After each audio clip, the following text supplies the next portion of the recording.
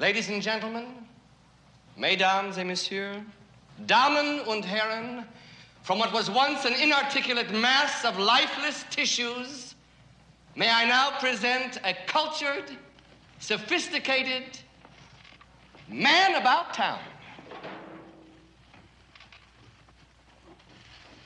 Hit it! If you're blue and you don't know where to go to, why don't you go where fashion sits?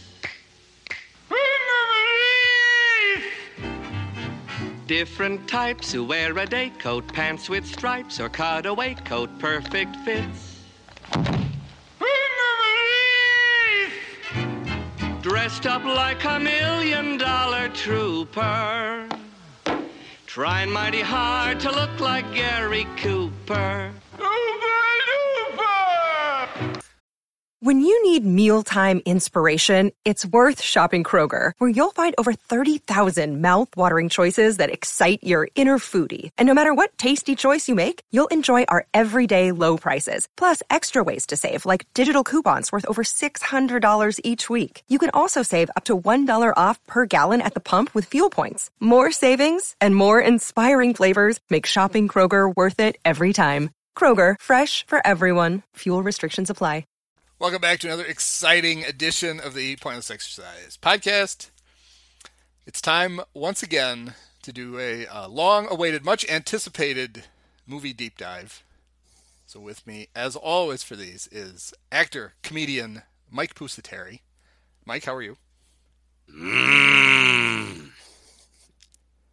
Should I just do that the whole podcast?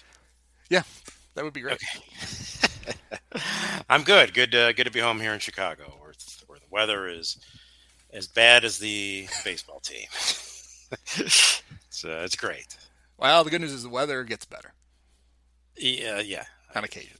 The baseball team, no. Marginally. Yeah. So there you go. As always, you can find this podcast and the Pointless Exercise newsletter at pointlessexercise.com. And Mike, how can people keep up with all of your exciting things? Follow me on the Twitters at Mike Pusateri and on Insta at I am Mike Pusateri. All right. So we just looked it up. We hadn't done a movie deep dive since last July. We made it almost a year, even though we kept promising people. We told people in July, hey, the next one will be Young Frankenstein. We were right. We just didn't promise when it was going to happen, because we got so wrapped up with that exciting Bears season. Also, for the record, we have not at any point deemed any of this a rebuild, so we don't want. That's right. We don't want anybody to fall down that rabbit hole. We were retooling the movie deep dive. Right. So. Building on the fly. So but here we are. This is the last one, right, of our original. So for people who don't know, or those of you who don't care, you're going to hear it anyway. Both of us compiled lists of movies that we wanted to do these movie deep dives on. And the original set of 10, I think, 9, 10. Something like that. Well, there was a bonus. We threw in Draft Day, which was not on either one of our lists. We did that with Dave Kaplan. Right. And so we those were the ones that were on both of our lists. So now we're going into uncharted waters after this.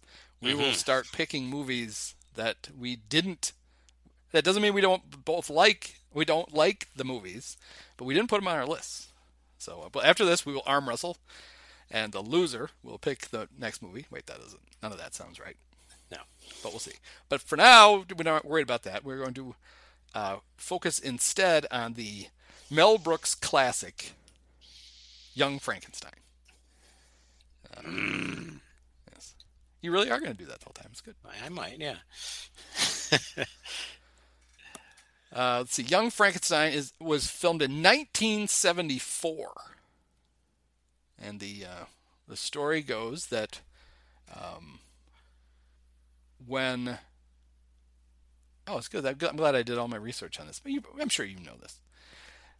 Gene Wilder was not originally the Waco Kid in Blazing Saddles. They had somebody else who was a little too drinky, And Mel had to call Gene and say, hey, how'd you like to do Blazing Saddles? And apparently Gene said, I'll do it, but you have to promise that you're going to make the movie that the movie that I have the idea for next. And Mel was like, fine, we'll do it. Right. The idea for that was this. Now, they wrote it together. Mm-hmm. And we'll get into kind of all the minutia here, or the trivia at the end of it. But one of my favorite things was Gene made Mel promise not to be in the movie. Right, because Mel always broke the fourth wall. Yes. But Mel is in the movie.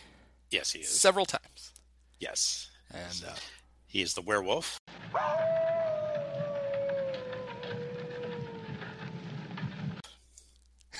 That's right. He's the werewolf. He is also the voice, which I didn't know. Early in the movie, when Frederick Frankenstein, Broderick, yes. Broderick is looking out over the lab, and you hear dialogue from what I always assumed was just a previous Frankenstein movie. It's Mel.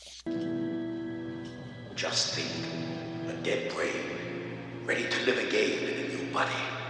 Look, no blood, no decomposition, just a few sutures. Throw the main switch. Yes, master.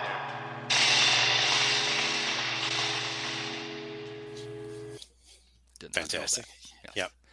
And also in the famous Gene Hackman scene, they had to go back and reshoot some of the soup pouring. And so some of the soup pouring, the hand is Mel.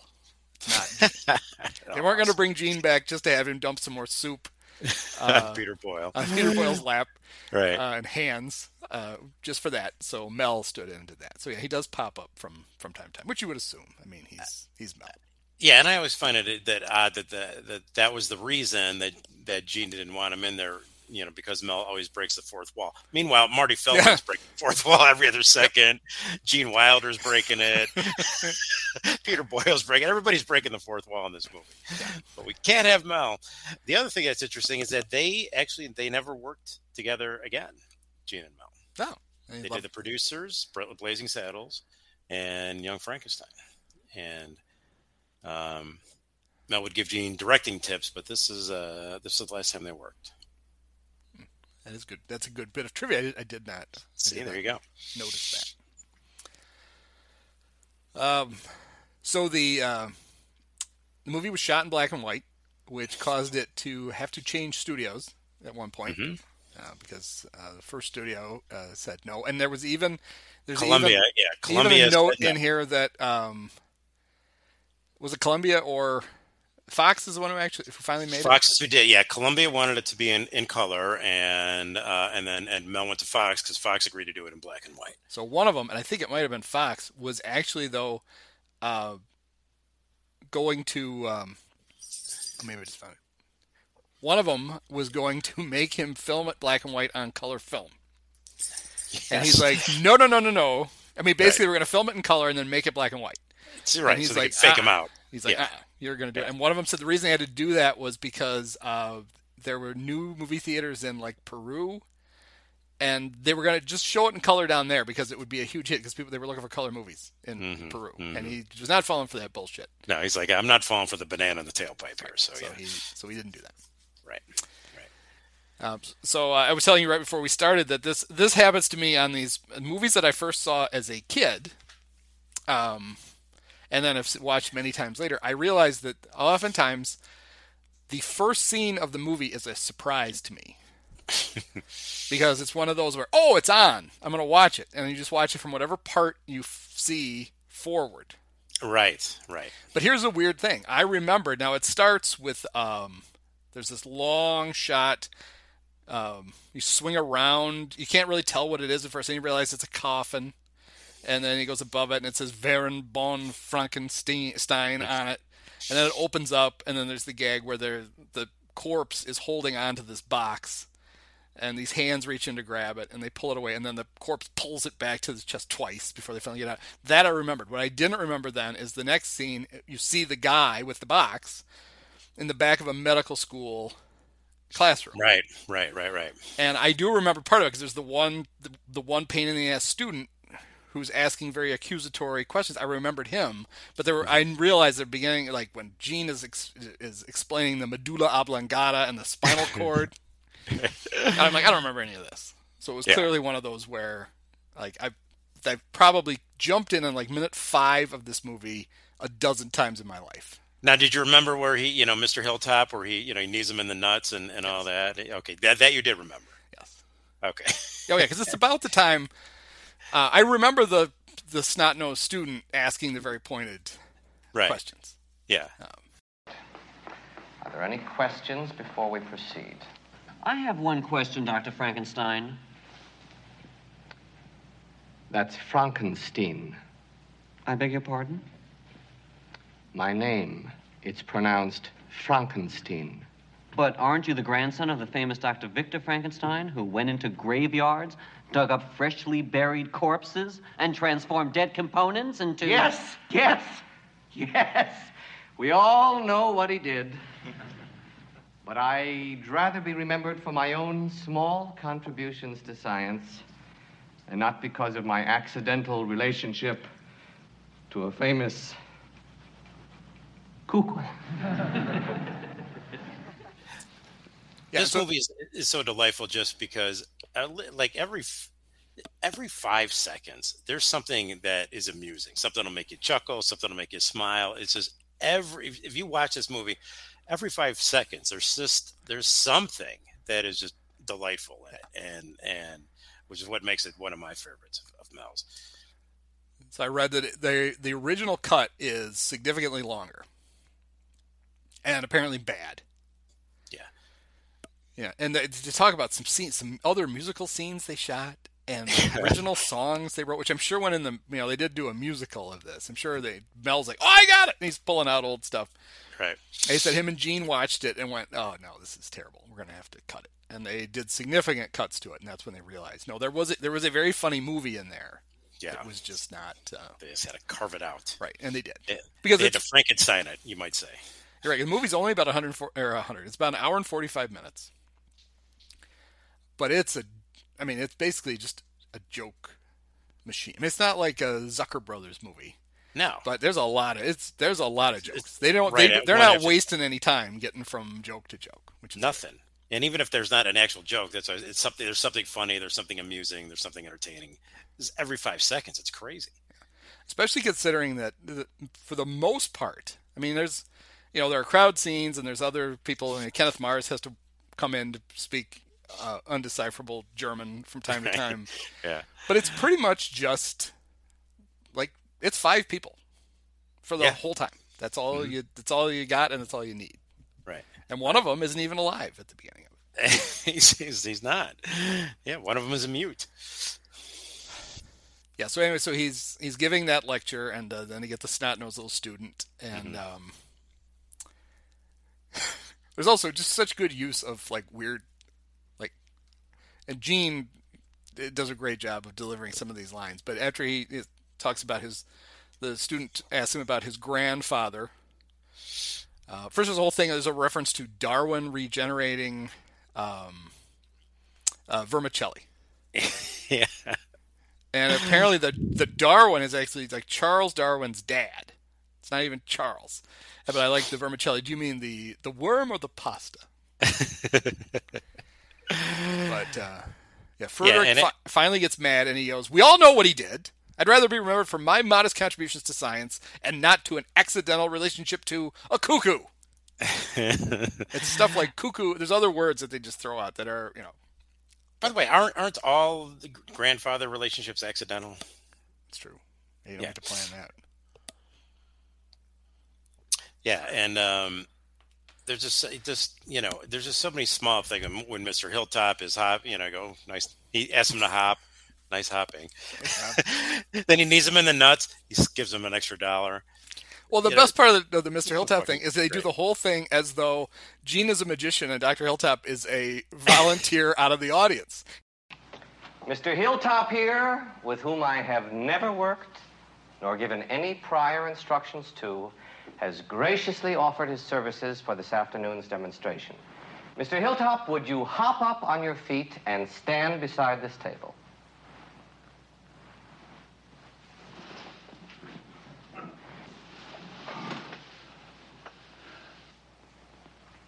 Nice hopping.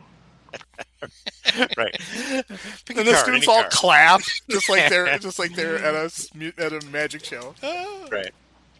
Mr. Hilltop, would you raise your left knee, please? You have just witnessed a voluntary nerve impulse. It begins as a stimulus from the cerebral cortex, passes through the brainstem, and to the particular muscles involved. Mr. Hilltop, you may lower your knee. Reflex movements are those which are made independently of the will, but are carried out along pathways which pass between the peripheral nervous system and the central nervous system. You filthy, rotten, yellow son of a bitch! We are not aware of these impulses. Neither do we intend them to carry out our contraction of muscles. Yet, as you can see, they work by themselves. But what if we block the nerve impulse by simply applying local pressure, which can be done with any ordinary metal clamp, just at the swelling on the posterior nerve roots for, oh, say, 5 or 6 seconds.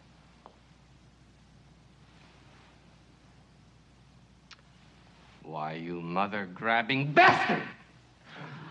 As you can see, all communication is shut off. In spite of our mechanical magnificence, if it were not for this continuous stream of motor impulses, we would collapse like a bunch of broccoli.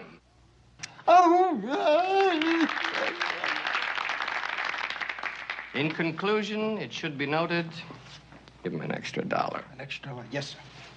That any more than common injury to the nerve root is always serious. Because once a nerve fiber is severed, there is no way in heaven or on earth to regenerate life back into it. And then he puts a clamp on his neck. I suppose, I don't know, it's supposed to clamp down his brainstem or something, and Mr. Hilltop goes into a little bit of a trance. Yeah. Doesn't react. And of course, Gene leaves it on just a little bit too long. Just a little bit. And Mr. Hilltop is about to pass out. And he goes, in conclusion, it should be noted. Oh, give him an extra $1. It's the best. Yeah, so then the kiss-ass student is asking more pointed questions. Actually, this is when we get to the vermicelli. Right. And so Gene is now holding he's sitting down. But he says, you are talking about the nonsensical ravings of a lunatic mind. You have a better chance of reanimating this scalpel. My grandfather's work was doo-doo. And then as he yells doo-doo, he's so emphatic he makes a fist and he shoves the scalpel into his thigh. Right. It shows no pain, no reaction whatsoever. So the class clears out, and the mysterious man with the box comes up to him and says he's presenting him his grandfather's will. So is that how they did it back in the day? They would, I guess, you took the will and they put it in a box and buried you with it? It took a little time for the family to find out what goodies they would get, but yeah. There's so anyway, so he gets the will, and now he's off to Transylvania. Mm-hmm. And he goes to the train station where his fiancée, Elizabeth, played by Madeline Kahn, is the great Madeline Kahn, yes. So one of the things I learned on this is that originally Madeline Kahn was going to play Inga. Oh. And Cindy Williams, really, of Laverne and Shirley, yes, had been cast to play Elizabeth. Ooh, what happened? I don't know. Laverne and Shirley, Gary Marshall made him film a few more episodes. I don't know, but that was a conflict. Yeah, that would have been the same time, probably. And then Madeline decided she would rather be Elizabeth. Okay. And Terry Garr had auditioned to be Elizabeth. And Mel basically said, if you can come back tomorrow with a German accent, I may have a role for you. And she immediately started doing the German accent that she does in the thing, and he hired her. He just gave her the role on the spot. And she was asked where she learned it, and she said she was just imitating Cher's hairdresser from a guest spot she had done on the Sonny and Cher show. Nice. Yeah. So that's who Inga is inspired by, is Cher's hairdresser. That's awesome. Yes. And Terry Garr is so perfect in this role. So they're saying goodbye at the train station, and yes, very romantic scene. He goes to kiss her. Oh, my sweet darling. Oh, my dearest love. I'll count the hours that you're away. Oh, darling, so will I. Not on the lips. What? I'm going to that party at Nana and Nikki's later. I don't want to smear my lipstick. Oh. You understand. Of course. All aboard! Oh, dear. Well, I guess this is it. Freddie, darling. Well, how can I say in a few minutes what it's taken me a lifetime to understand? Won't you try? All right. You've got it, mister. I'm yours, all of me. What else can I say? My sweet love. The hair. Just been said. Sorry. The hair. Sorry. I hope you like old-fashioned weddings. I prefer old-fashioned wedding night. You're incorrigible. Does that mean you love me?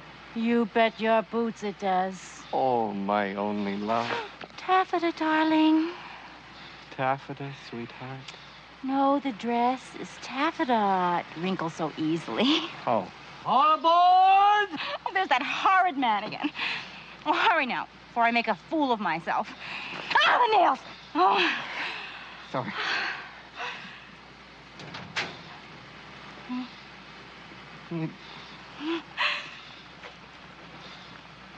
Goodbye, darling. Goodbye, Freddie. So they end up touching elbows. Who knew that in the pandemic, Right. that's how people would shake hands? That's how that came. That's exactly. That's how we learned that for the last 2 years. Elbow touching. Yeah, so he's on the train to New York, and there's a old couple in the background having a very loud conversation. Yep. And then you see a little time jump, and now he's clearly on the train in Europe. So he's on his way to Transylvania. Same couple, dressed up as Germans, having what's clearly the same conversation in German. Same argument. Perfect. Same conductor. The whole thing. Harry, he was at it again. So what do you want me to do about it? Every day. Let him. New York next. Everybody out for New York? Hans, macht es schon wieder. Na, was soll ich denn da machen? Aber jeden Tag. Du lass ihn. Transylvania nächste. Jeder aussteigen für Transylvania. Transylvania nächste. Jeder aussteigen für Transylvania. It's fantastic. Then they pull into the Transylvania station, and he says, "There's a little, what was he, a newsboy? What would he be, like a paper boy or what? Or shine? Well, he says, well, I guess he's a shoe shine kid." He says, Pardon me, boy. Is this the Transylvania station? Yeah, Track 29. Oh, can I give you a shine? No thanks. Chattanooga Choo Choo evidently big in 1974. Yep. So he's at the station, and there's a lot of fog, and you hear this eerie sound and kind of a dragging, and he's a little concerned as to what it is.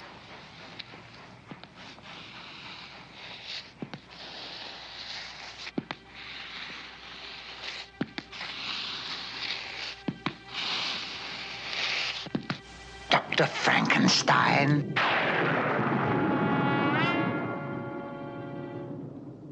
As it turns out, it's Marty Feldman. Mm-hmm. And he introduces himself. He calls him Dr. Frankenstein. Frankenstein. You're putting me on. No, it's pronounced Frankenstein.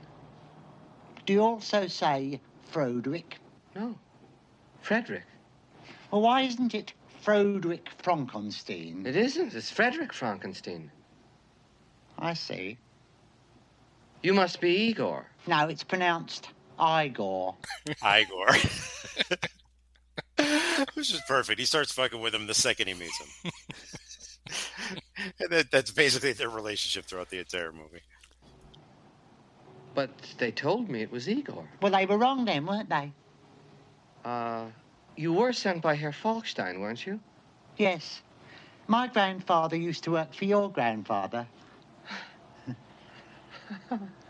How nice. Of course, the rates have gone up. Of course. Of course. I'm sure we'll get along splendidly. Oh, sorry. You know, I don't mean to embarrass you, but I'm a rather brilliant surgeon. Perhaps I could help you with that hump. What hump?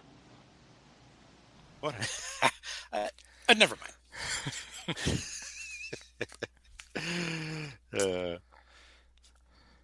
Then they do the one of the world's oldest jokes, where Igor is going to lead him to the cart. Let's go. Allow me, master. Oh, thanks very much.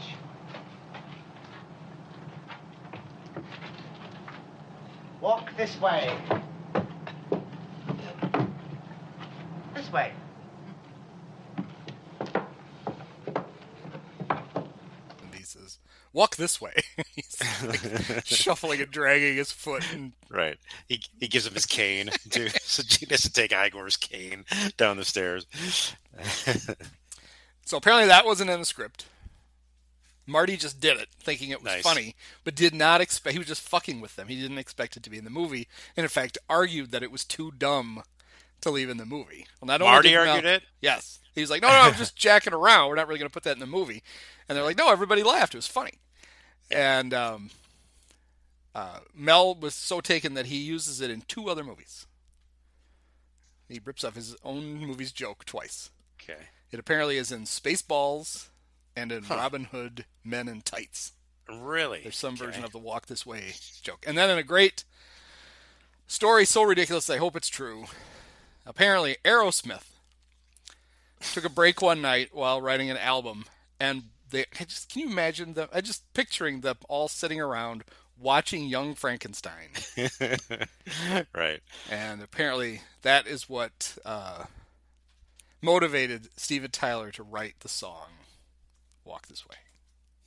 If that's not true, it better be true. We'll assume it's true, because that's a fantastic story. So they come up to the transportation, and it's a hay wagon being towed by a mule. I think you'll be more comfortable in the rear. Oh. Where else are you going to sit? Yeah. He throws the bags in, and oof! What was that? Oh, that'll be Inga.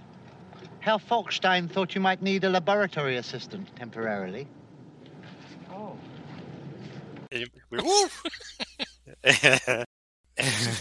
She's literally just rolling. Oh. Hello. Would you like to have a roll in the hay? It's fun. Roll, roll, roll in the hay. Would you like a roll in the hay? Would you like to take a roll in the hay? Roll, very roll, fun. Roll in the hay. There's a lot of very mild sexual innuendo like that throughout the movie. Yeah. And then as they're riding, they hear...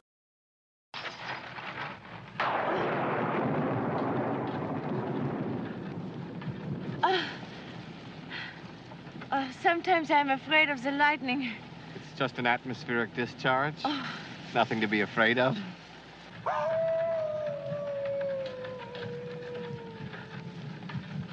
Werewolf. Werewolf?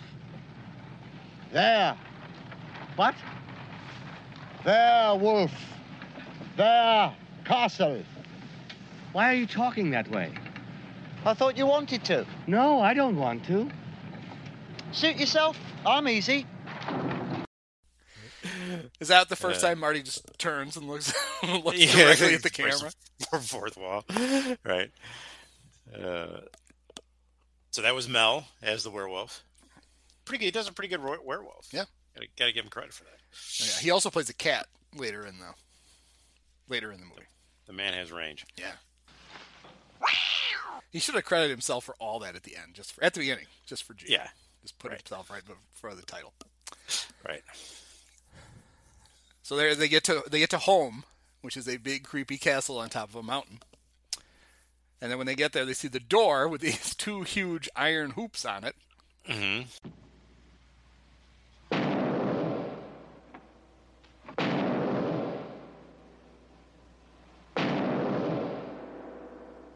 What knockers? Oh, thank you, Doctor. Thank you, Doctor.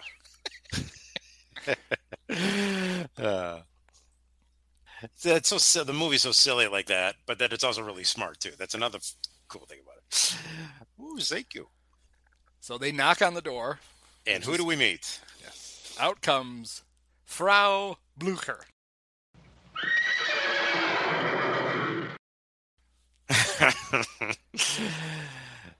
Played by the outstanding Cloris Leachman. Cloris Leachman. As always, Cloris insisting on being the most beautifully made-up woman in a movie. Cloris had no problem being made as hideous as possible. Right. Yes, and so her name is said several times in that scene, and every time the horse is winning. In fact, at one point they show the horses rearing up on their back legs while they're doing it. So Mel planted his own urban myth about this, which was that the word Blucher in German meant glue. And that's why it was extra funny, because it was the horses. That was bullshit. Okay. The German word for glue is glue. There you go. But still very funny. They basically said that they just wanted the name to be so repugnant. The mention of it to be so repugnant that even the horses are offended. Would whinny. Yes. And they do every single time. Actually, no, I think this is the first time Marty does it, because after they have that scene and they start to head into the castle, he turns right to the camera and goes, Blucher!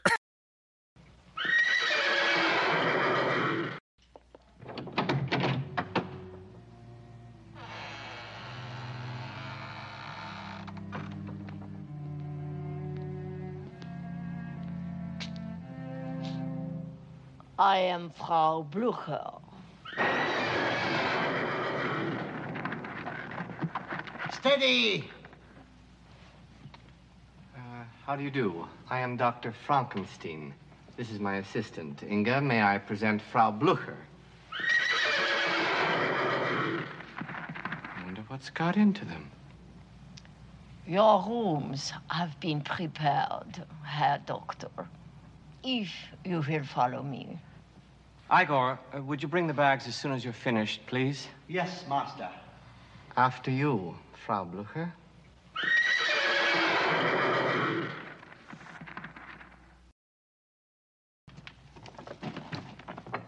Blucher! The horses go off in the background.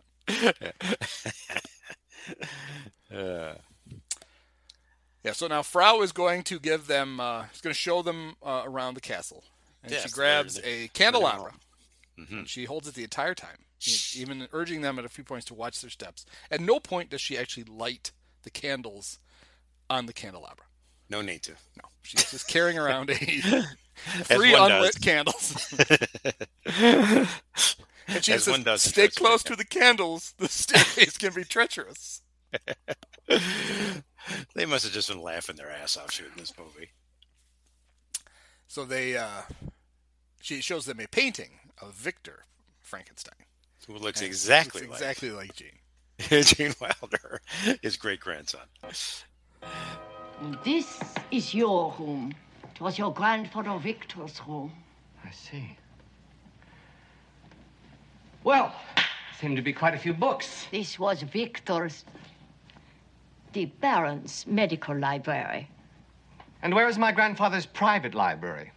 I don't know what you mean, sir. Well, these books are all very general. Any doctor might have them in his study.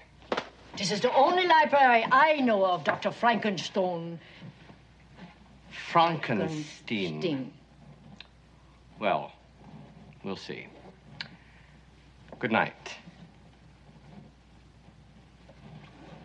Would the doctor care for a brandy before retiring? No. Thank you. Some warm milk, perhaps?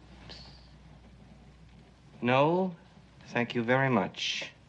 No thanks. Ovaltine.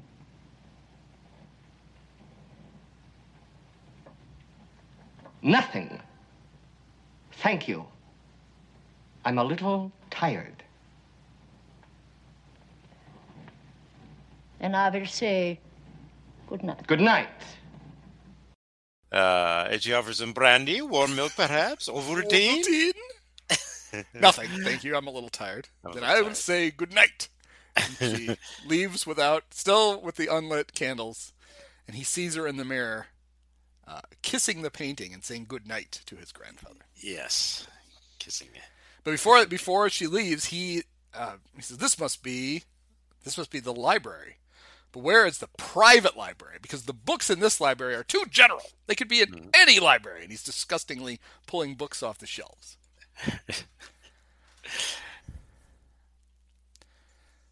So then he's in bed, and he's having a nightmare. No.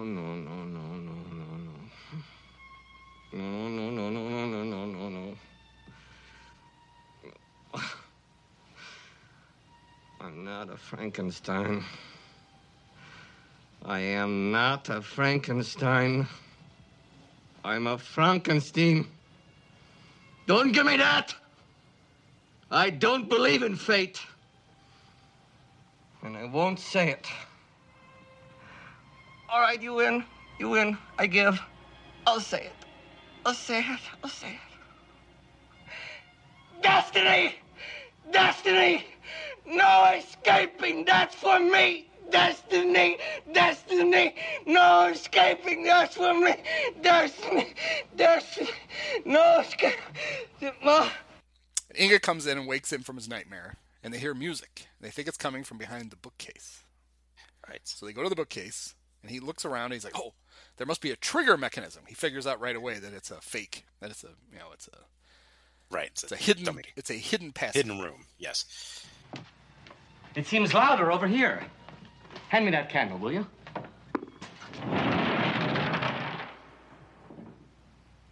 Put the candle back.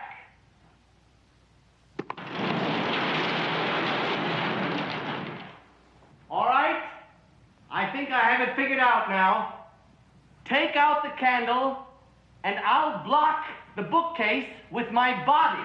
So she puts the candle back, swings back around. Now he's on his side, and he's like, "Oh, take the candle, and I'll block the bookcase with my body." It was a brilliant plan. Yeah, it's good. What could go wrong? So she does, and he ends up getting smashed between the wall and the bookcase. Yeah, and then I never noticed this before, but when the next thing he says as he's being crushed by it, he sounds exactly like Bob Einstein. He's basically every time Super Dave would get crushed by anything, which happened in every Super Dave, it was the exact same voice. It was the same voice, yeah. He's like, "Now listen to me very carefully."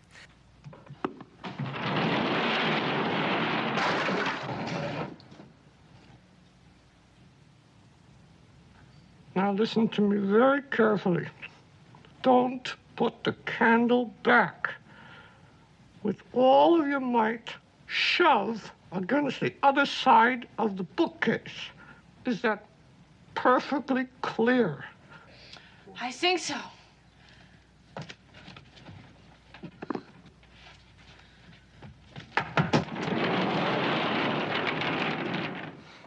Good girl. Put the candle back.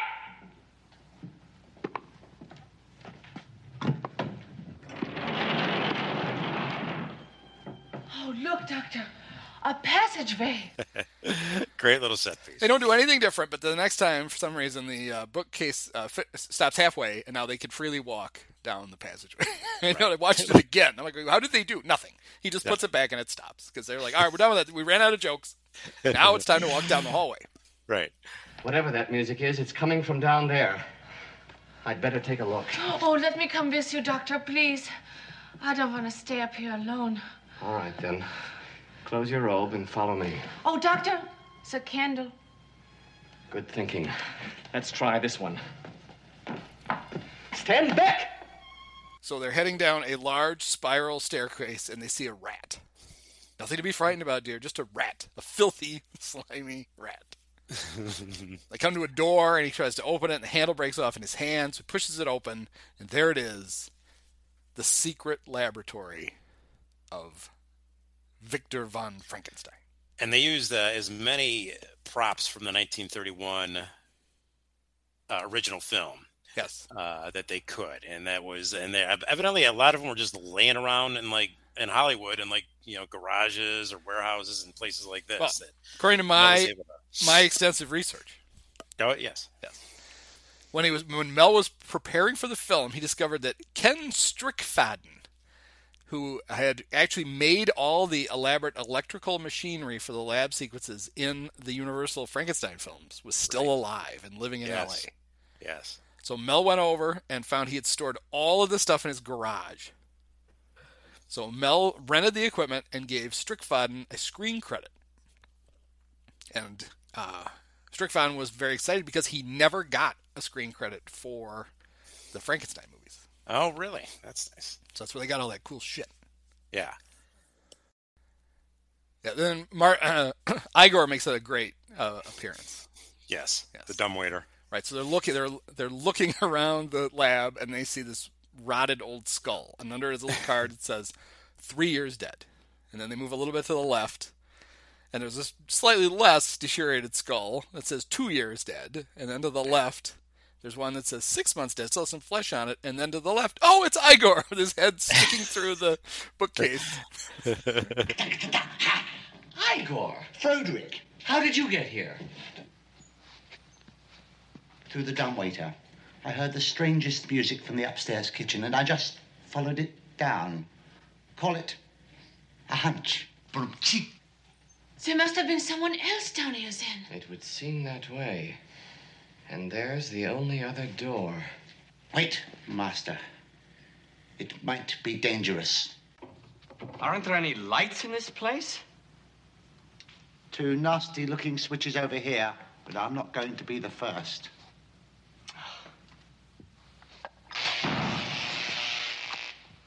Damn your eyes! Too late. So the other switch turns on the lights, and that's when you hear the voice, which is meant just for us. It's like they're slowly panning the elaborate laboratory, and we're hearing lines from, Frankenstein, Bride of Frankenstein, and Son of Frank, whatever. They based on 4 old Frankenstein movies, and that apparently is Mel doing at least some of the voices. Oh. So this is where it all happened.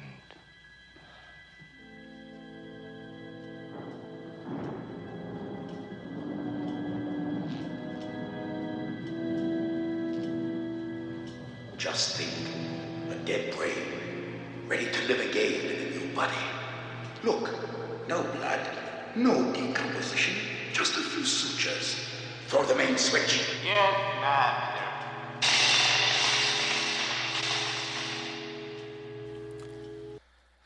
But Frederick looks at it and he's like, what a filthy mess. What a filthy mess. I don't know. A little paint, a few flowers, a couple of throw pillows.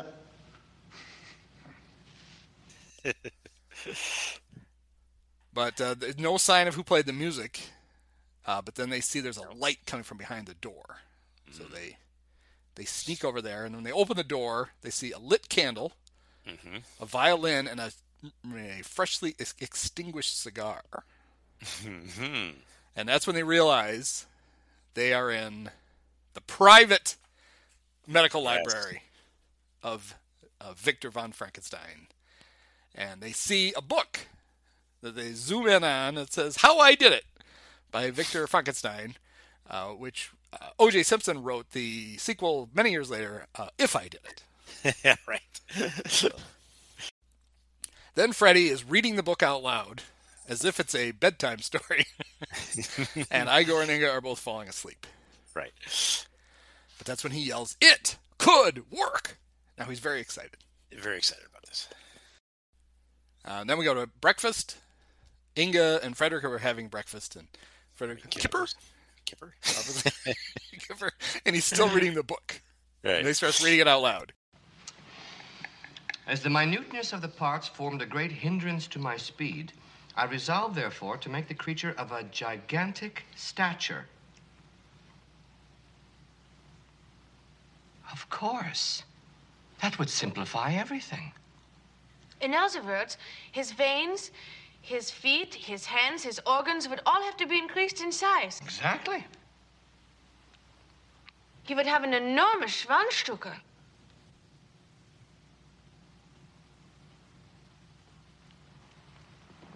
That goes without saying. Oof. He's going to be very popular. Igor chiming in. So Frederick's like, what we're looking at is a creature approximately 7 feet in size, with all of his limbs either congenitally or artificially proportionate in size. And Igor, something like this. He's been sitting there writing or drawing, we don't know, and he flips his sketchbook around, and he's basically drawn Peter Boyle. Exactly.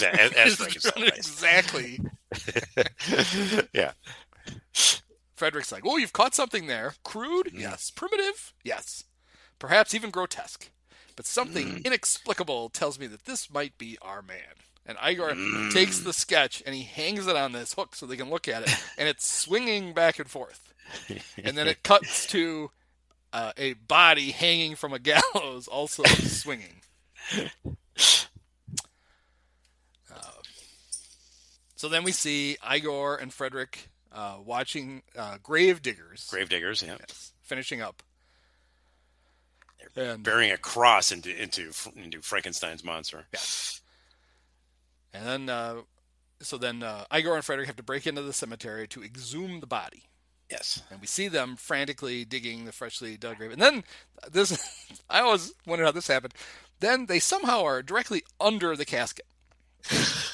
As they both just push up and push the casket up out of the ground. Yeah. And Frederick says, What a filthy job. Could be worse. How? Could be raining.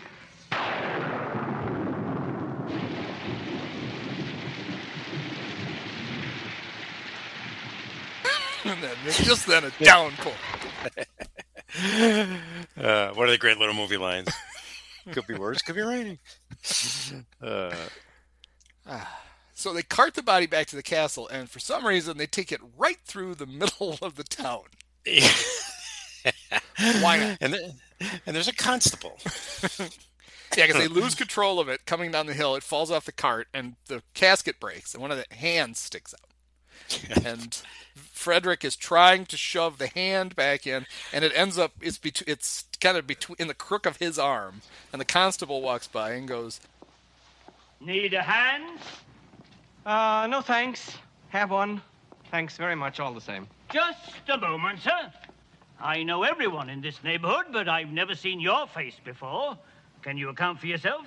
Yes, I am Dr. Frederick Frankenstein, newly arrived from America. Oh, yes, sir. I was told you were here. Well, I'm Constable Henry, sir. Pleased to meet you. How very nice to meet you, Constable. Why, you're chilled to the bone, sir. A nice warm fire would be the thing for you. Yes, and a little nip from the old bottle wouldn't be too bad either, would it, sir? That's the ticket. Yes. Well, if you have everything in hand, sir, I'll say good night. Thank you very much, Constable. At your service, sir. Always. Frederick is just pretending the hand is his, but he can't move it. Igor is hiding behind the casket, and he can move it. So he's trying to he's like stomping on the ground to give him a cue. Yeah. The cop reaches out and grabs the hand. And he's like, why, you're chilled to the bone. And Frederick takes the creature's hand in his, and he's rubbing them together like he's trying to warm up. And then when the cop says he's going to go, he's trying to signal to Igor to raise his hand. So the cop has saluted him, and he's trying to get it to raise it so he gets saluted.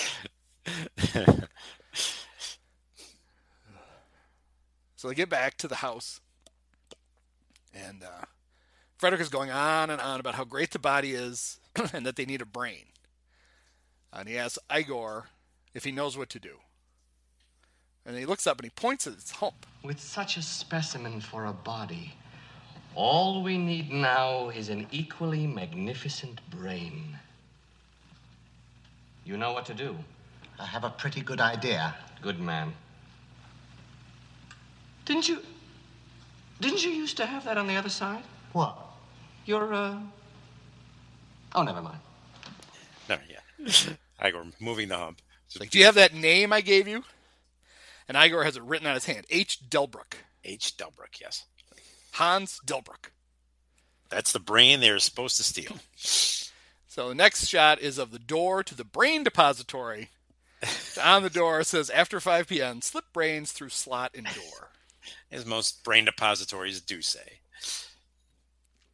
So the camera shifts to inside the depository, and we see the door, the little brain drop open up, and we see Igor looking in. And he's able to reach through it and unlock the door and open it. And as he opens the door, he's scared by a hand, which is his. Right. So he's a little on edge. But he heads over and he looks and he sees in a little glass jar, there's a brain, and it says, Hans Delbruck, scientist and saint. So what better brain could you possibly choose? This is the brain you want. Right. So he carefully lifts the glass, he gets the brain, and he's walking across the brain depository, and a bolt of lightning lights up the room, and he sees his reflection in a mirror and startles him, and he drops the brain, and it just splats on the floor.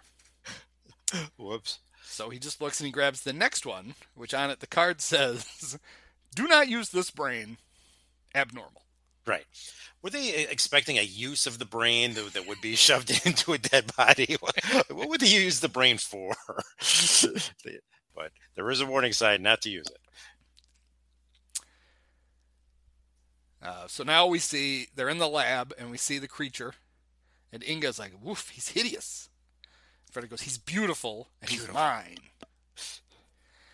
And we hear some thunder, and they shot, Igor is up on the roof of the castle flying a kite. So we see him up on the roof, and Frederick yells up to him. Hurry now. We're fighting time and the elements. Are you ready? Are you sure this is how they did it? Yes, yes. It's all written down in the notes. Now tie off the kites and hurry down as fast as you can. What's the hurry? There's the possibility of electrocution. Do you understand? I say there's the possibility of electrocution. Do you understand? I understand. Why are you shouting? And as he finishes the sentence, he turns, and Igor is standing right next to him. What are you shouting for? Oh, did you tie off the kites? Of course. So now he's got Igor running the stuff. He's got to check the meters. He's got to release the safety valve. And Frederick is very excited to activate the brain of Hans Delbruck in this body. And he says to Inga, well, dear, are you ready? Yes, Doctor. Elevate me. Now? Right here? Yes. Raise the platform. Oh, the platform. Oh, that. Yeah, yes. And then he gives this very dramatic reading. From that fateful day when stinking bits of slime first crawled from the sea and shouted to the cold stars, I am man. Our greatest dread has always been the knowledge of our own mortality. But tonight, we shall hurl the gauntlet of science into the frightful face of death itself. Tonight, we shall ascend into the heavens. We shall mock the earthquake. We shall command the thunders and penetrate into the very womb of impervious nature herself.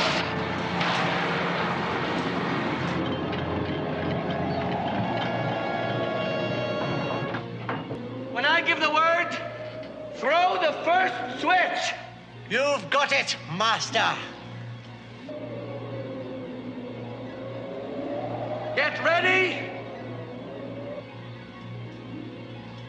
Get set. Go!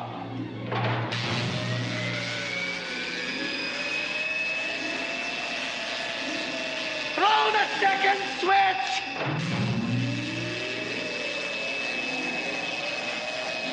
Throw the third switch. Not the third switch. Throw it, I say. Throw it.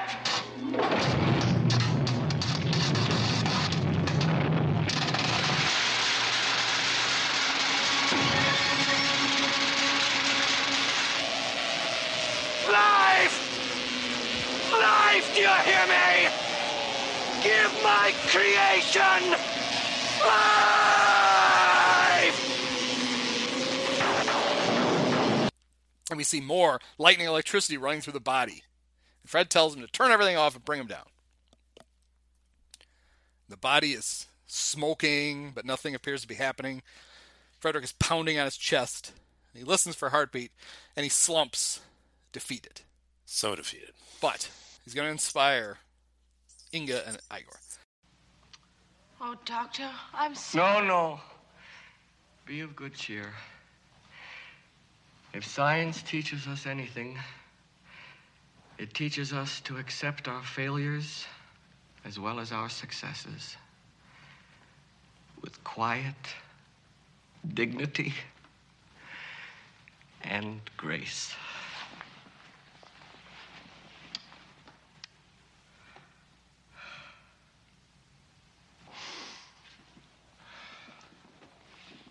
Son of a bitch bastard, I'll get you for this! What did you do to me? What did you do to me? Doctor, stop it! You'll kill him! I don't want to live! I do not want to live! Quiet dignity and grace. Breaking the fourth wall moment. Quiet dignity and grace. So now we're at a town meeting of whatever town the hall village in Transylvania is. A buzz. The village is a buzz with the doings of Dr. Frankenstein. You hear one of the voices. This one is different. I could tell that in 5 minutes. Like, he's a Frankenstein. They're all alike. Those scientists are all alike. They say they're working for us, but what they really want is to rule the world. Which, by the way, kind of sounds like today a little bit, doesn't it? Kind of rings true. Yeah.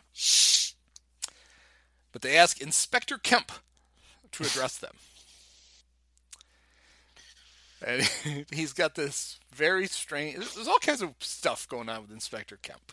Oh, yes. He has an eye patch and a monocle on the same eye. One can never be too careful. He's kind of like Darth Vader, and that he apparently doesn't have... Some of his original parts are missing, because he's got he's this part robot, he's got iron this hands. weird thing with the one hand that's constantly... He's constantly, like, very abruptly twisting it, and you hear all these mechanical sounds. Yeah, as he lights a cigar. So he's addressing them, and they can only understand about a third of what he says. A riot is an ugly zinc. And once you get one started, there is little chance of stopping it, short of bloodshed. I think before we go around killing people, we had better make dents here of our evidence. And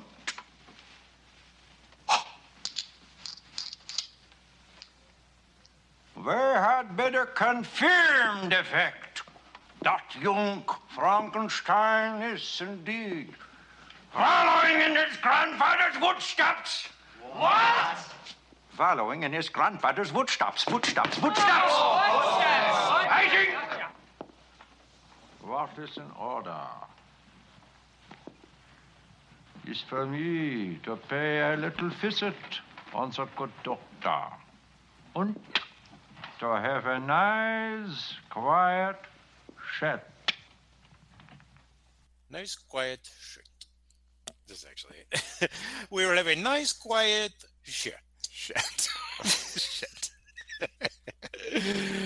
Now we're back in the castle, and our three heroes are eating dinner. Yep. And Frederick's still depressed, but still very mature. Inga goes, "You haven't touched your food." And he just takes his hands and he just smushes all the food. He goes, "There, I've touched it. Happy?" Like a 4-year-old. Reputation. Oh, Doctor, you mustn't do this to yourself. You've got to stop thinking about it. Why, look, you haven't even touched your food. There. Now I've touched it.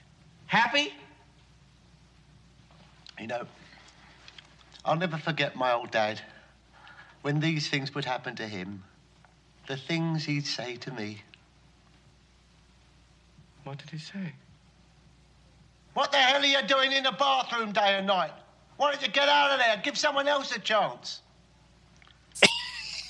It's to give someone else a chance that really brings that image to life. Oh, God. So, Frederick says maybe the poor, lifeless Hulk is better off dead. But they cut to the creature who is moving and groaning. Now back to the table. We have dessert. What is this? Schwarzwälder Kirschtorte. Oh, do you like it? I'm not partial to desserts myself, but this is excellent. Who are you talking to? To you. You just made a yummy sound, so I thought you liked the dessert.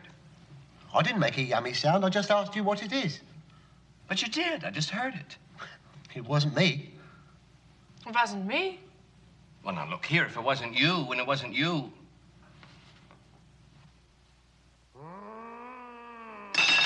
Now, do you know what Schwarzwälder Kirschtart is? No, I'm glad you looked it up. No. It is. It's a real thing. Okay. It's a tart, but it's basically Black Forest cake. It looked like a Black Forest cake. It looked very nice. It did look quite yummy. I could see why Iger would have given the impression that he really enjoyed this dessert. So they get down to the lab, and that's when you hear the iconic. Alive! It's alive! It's alive! So then they come up with a great plan. It did. All their plans are fantastic. He's going to unhook the creature, but not until he's taken the precaution of making sure that Inga has the sedative ready. Is the sedative ready? He gives her the sign that she's going to give him the thing. It's okay. So Hello there. I'm going to set you free. Is the sedative ready? Yes, Doctor.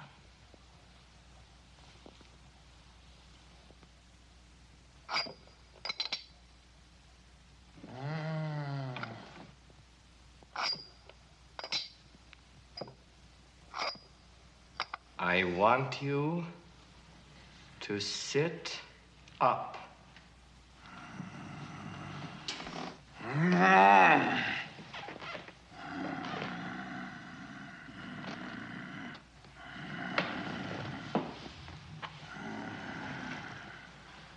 Stand on your feet. You can do it.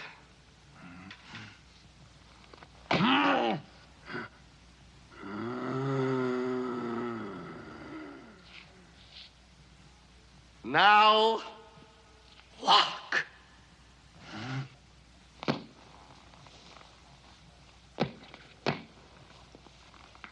Oh, Doctor, I'm frightened.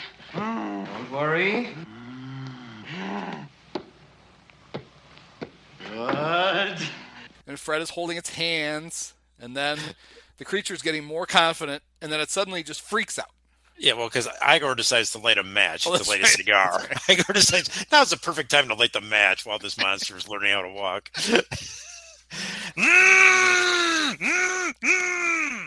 He goes, "What's the matter? Quick, give him the..." And just as he does that, the creature has his hands around his neck, so he can't talk. So he starts frantically trying to signal them. So Igor, one word, 3 syllables. Quick, give him the... What? Give him the what? 3 syllables. First syllable sounds like... Head! Sounds like head! Bed! Said! Said! Second syllable, little word, this, that, the. Said, Said, dirty word. He said a dirty word. Sounds like, to give. Said, give. Give him a sedative.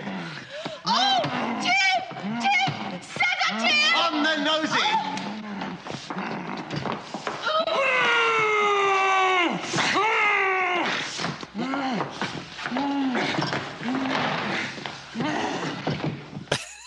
And then he yells, sedative. Oh! Igor loved this. Oh! On the nosy. So Inga sticks him in the ass with a sedative, and the creature passes out. And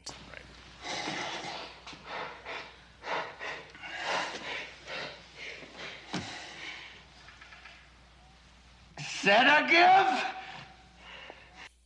There he goes. Igor, may I speak to you? Just sit down. Please sit down. So Igor sits down on the ground. No. Up here. Oh, Frederick, are you all right? Yes. Would you excuse me for 1 minute, dear? Oh, of course, Doctor. Igor? May I speak to you for a moment? Of course. Sit down, won't you? Thank you. No, up here. Oh, thank you.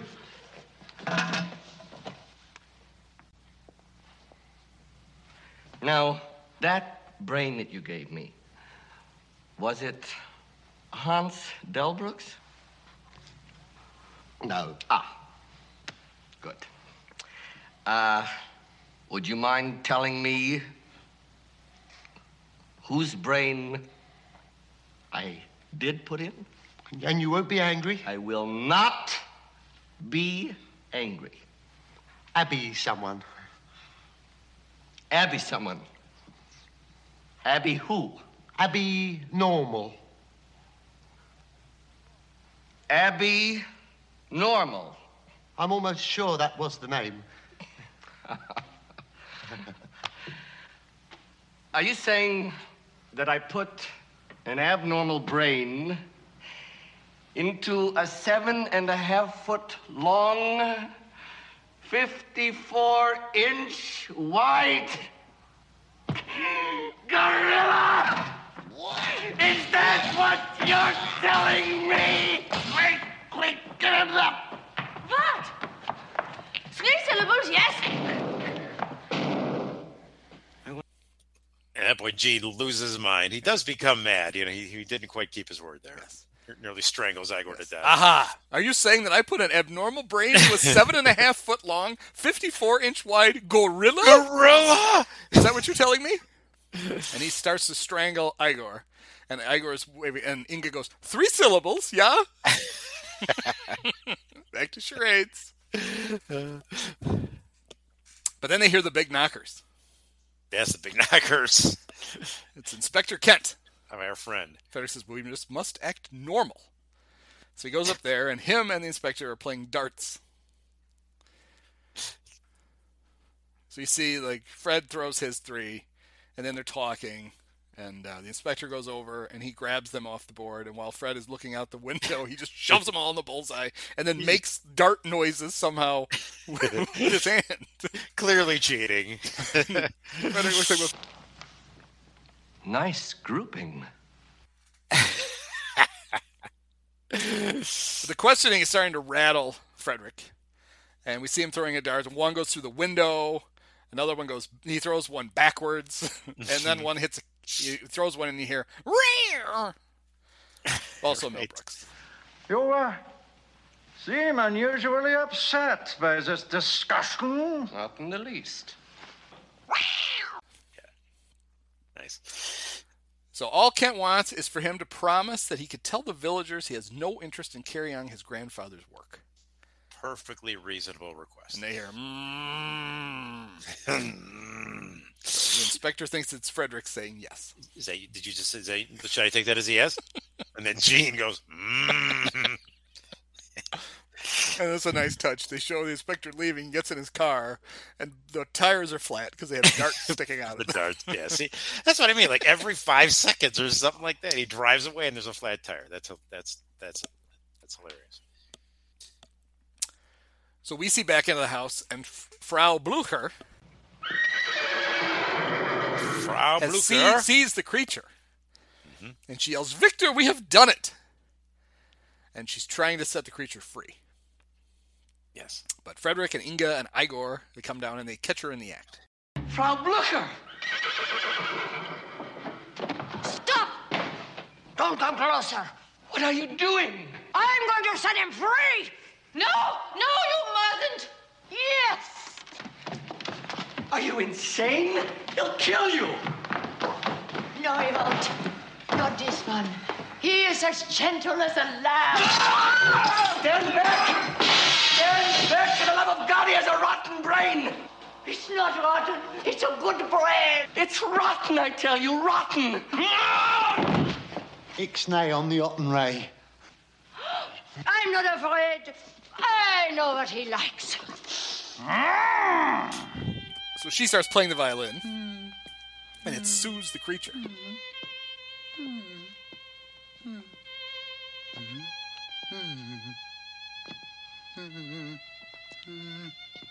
That music. Yes. It's in your blood. It's in the blood of all Frankensteins. It reaches the soul when words are useless. Your grandfather used to play it to the creature he was making. Then it was you all the time. Yes. You played that music in the middle of the night. Yes. To get us into the laboratory. Yes. That was your cigar smoldering in the ashtray. Yes. And it was you who left my grandfather's book out for me to find. Yes. So that I would. Yes. Then you and Victor were. Yes. Yes. Say it. He was my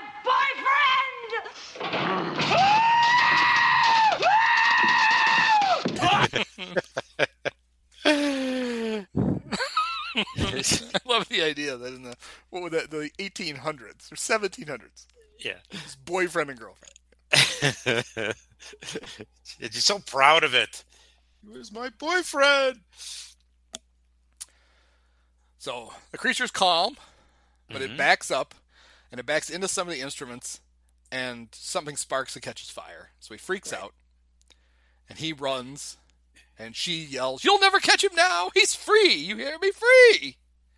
And it breaks down the door, and it runs away. And they don't chase it. This lumbering thing, they're like, we're screwed, it got away. Yeah, he's got like a 7-foot lead on him. It would not have been that. And he's not very fast. We've established that. They could have easily tackled him. And then they all put their hands to their mouth, and they all in the doorway. Gene and Inga and Marty Feldman just put their hands to their mouth. They're distraught. And Gene can't believe what he's done. He's wrestling with his conscience at this moment. We got to find him before he kills someone. What have I done? Oh, God in heaven, what have I done? And now it's daytime, and we see a little girl dropping flower petals into a well. Right. And her father is in the house, boarding up the doors and the windows because he's heard that there's a monster on the loose. It's kind of like the famous LBJ ad, a little bit, with the girl picking the flower. I wonder if Ian was inspired by that. 1, 2, 3, 4, 5, 7, 6, 8, 9, 10, 9, 8, 7, 6, 5, 4, 3, 2, 1, 0. These are the stakes. to make a world in which all of God's children can live, or to go into the dark. We must either love each other or we must die. Vote for President Johnson on November 3rd. The stakes are too high for you to stay home. So he finishes up. He tells his wife he's glad she put Helga to bed. And they realize that Helga is not in bed. No, she's the one out playing with the creature. But we see the creature, and he's got a flower petal. All right, she's got the end of the flower, and he's dropping it into the well. She goes, now blow a kiss and say bye-bye. And she goes, oh, dear, there's nothing left. What shall we throw in now? And, because, Gene was so against anybody breaking the fourth wall, Peter Boyle looks right into the camera like, oh. Gee, what should we throw in? So now we see her sitting on the teeter-totter. Right. And she wants him to play. She's like, come on, you got to sit down. You got to sit down. The parents are running up the stairs to see if she's in bed. He sits down on the teeter-totter. He weighs 10 times as much as she does. She goes flying through the air, through the window, into the bed. And just as they open the door. Like, oh, thank God, there she is. She's fine. A scene that would be ripped off a few years later when during the Faber College homecoming parade, the bunny, the girl dressed up as the bunny, is propelled through the window of the boy reading the Playboy, and he just looks up and goes, Thank you, God. Thank you, God. Yes, that's exactly right. And now we get to maybe the greatest scene in the movie. maybe this actor's finest work ever, and that's saying something. I think so. Yeah. So Gene Hackman learned about the film through his frequent tennis partner, Gene Wilder. Gene Wilder, yes. He requested a role because he wanted to try comedy. So he volunteered to play the blind hermit for free. It took 4 days of shooting for about 4 minutes of screen time. That's amazing. Did they ever pay him? They must have paid him. How could they not pay Gene? At least scale, right? Don't you have to? I mean, the union get mad if you just show up the union would get mad for sure, but So anyway, so he's listening to music. I don't know how, but he's listening to music, and he's praying. Yes. A visitor is all I ask. A temporary companion to help me pass a few short hours in my lonely life. Thank you, Lord. Thank you. Thank you, Lord. Thank you. Thank you. And he greets him at the door. He said, don't speak. Don't say a word. My joy, my prize from heaven. You must have been the... that's when we realize he's just reaching out and touching him. You must have been the tallest one in your class. Oh, no. Don't speak. Don't speak. Don't say a word. Oh, my joy and my prize from heaven. Oh, you must have been the tallest one in your class. My name is Harold, and I live here all alone. What is your name? I didn't get that. No. Oh, forgive me. I didn't realize you were a mute. You see how heaven plans. Me, a poor blind man, and you a mute. An incredibly big mute. But your hand is frozen, my child. How does a nice bowl of soup sound to you, huh?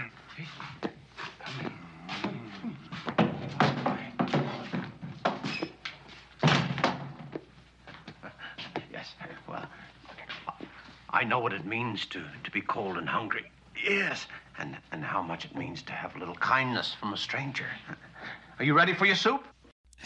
Hold out your bowl. Hold out your so bowl. There's the blind hermit with the piping hot soup, and he can't see, and he's not getting in the bowl. He's getting it all over his arms and his lap. And Peter Boyle knows there's a problem. He's trying to catch. He's trying to catch the moving soup. along, but he can't say anything because he's a mute. And we all know it's coming, but it's so damn funny anyway.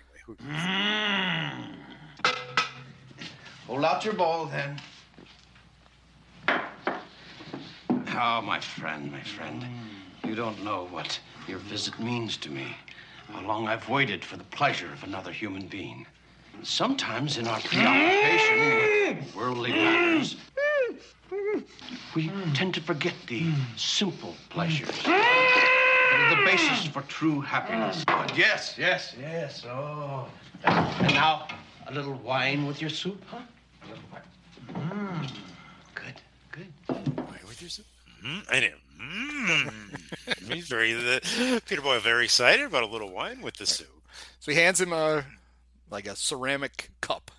Yeah. And this time he holds it in one hand and he pours, so he makes sure he's actually getting it into the cup. And he fills it up, and then he fills his own up. Is he just going to spill the wine all over the table? No. He's got that solved. He's going to get the wine in the cup. That's the creature's very excited. He goes to very excited. But he's like, oh, a toast. Wait! A toast. Oh. Wait. A toast. A toast to, yes, long friendship. And then he decides to clang their cups together, and he just breaks the ceramic things. There's wine all over his lamp. And Peter Boyle looks so frustrated for us. How hungry you must have been. And now, for a little surprise. For a special occasion I've been saving.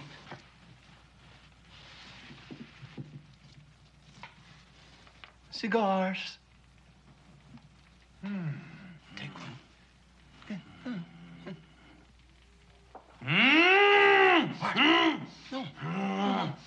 No.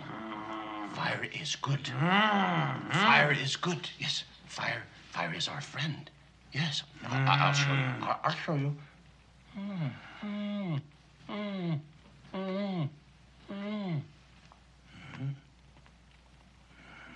You see?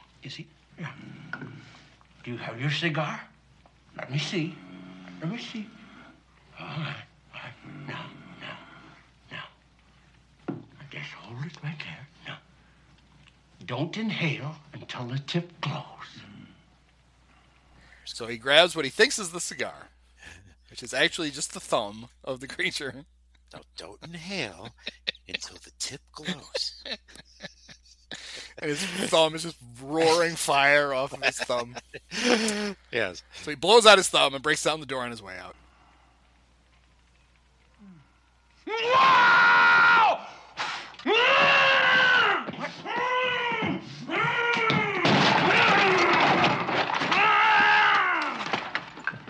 Then an ad-libbed line from Gene Hackman. He runs the door. Wait!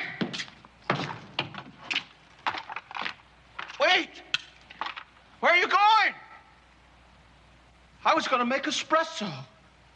Yeah, I love that. I was going to make espresso. It almost looks like Gene is reading cue cards, too, in that scene. Yeah. He's kind of looking off to the side, like he's supposed to be blind, that's fine. But at one point, I think Gene forget. Like at one point, he and Peter Boyle are looking at each other, and they're nodding along at the same time. Like, Gene, you can't see him. Remember, Gene, you can't. Don't nod along with him. You can't see him, right? But it's still what an awesome scene. Makes the movie. So it says, Gene ad-libbed the blind man's parting line. I was going to make espresso. The scene immediately fades to black because the crew erupted into fits of laughter. And Hackman was unable to repeat the line without laughing with the rest of the crew. So the first take was used. So Hackman was uncredited when the movie was originally released in theaters. He is on the end credits now. Yes. I noticed that one. I watched it. So now it's nighttime, and we hear violin music in the town, and we see that it's Frederick in disguise. And he uses the violin to lure the creature to him. They throw a net on him, and Inga gives him another sedative. A sedative, yeah. So they go back to the castle.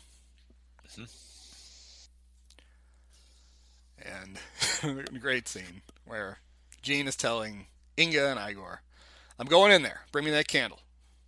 Love is the only thing that can save this poor creature, and I am going to convince him that he is loved, even at the cost of my own life. No matter what you hear in there, no matter how cruelly I beg you, no matter what you do, no matter what you hear, do not open this door. Inga says, yes, doctor. Igor says, nice working with you. I'm going in there. Bring me that candle. No! Yes!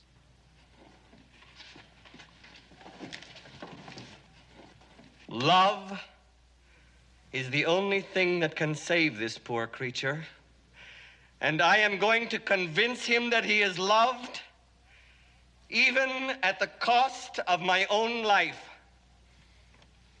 No matter what you hear in there, no matter how cruelly I beg you, no matter how terribly I may scream, do not open this door or you will undo everything I've worked for. Do you understand? Do not open this door. Yes, Doctor. Nice working with you.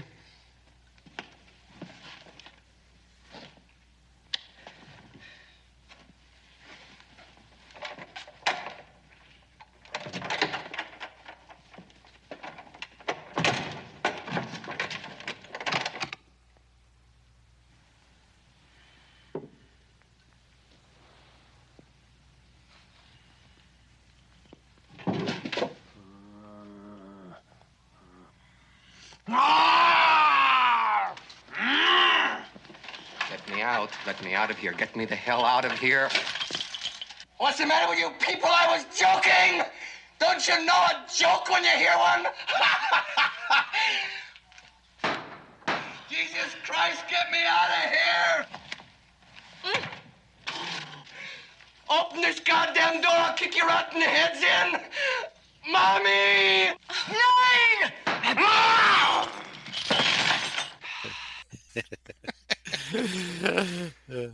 But he realizes he's stuck, so he starts talking to the creature. Hello, handsome. You're a good-looking fellow, do you know that? People laugh at you. People hate you, but why do they hate you? Because they are jealous. Look at that boyish face. Look at that sweet smile. Do you want to talk about physical strength? Do you want to talk about sheer muscle? Do you want to talk about the Olympian ideal? You are a god. And listen to me. You are not evil. You are good.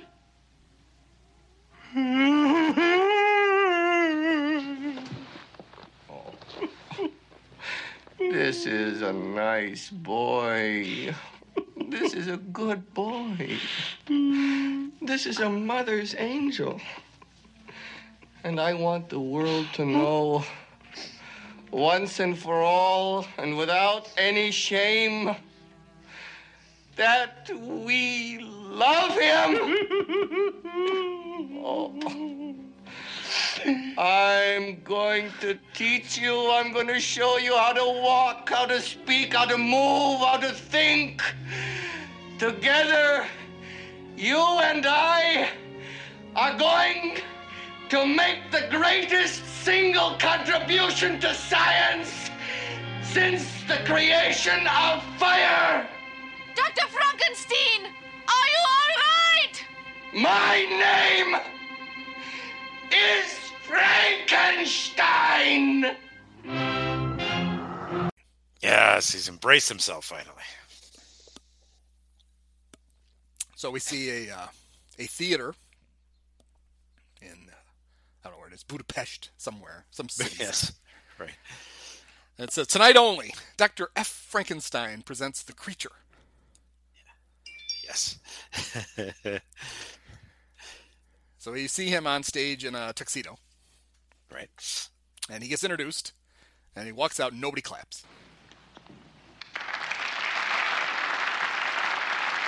Distinguished colleagues, ladies and gentlemen, tonight it is my great privilege of introducing to you a man whose family name was once both famous and infamous. And now, may I present to you Dr. Baron Friedrich von Frankenstein.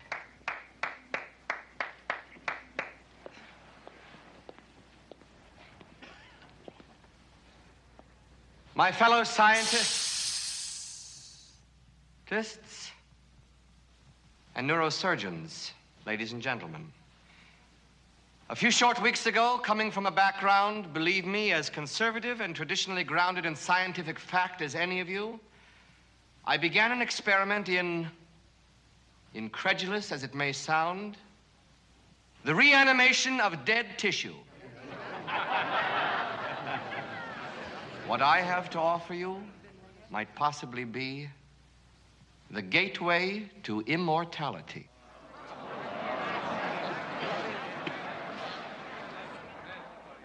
Ladies and gentlemen, may I present, for your intellectual and philosophical pleasure, the creature. And the thing lumbers out, and everybody laughs. Right. We are not children. We are scientists.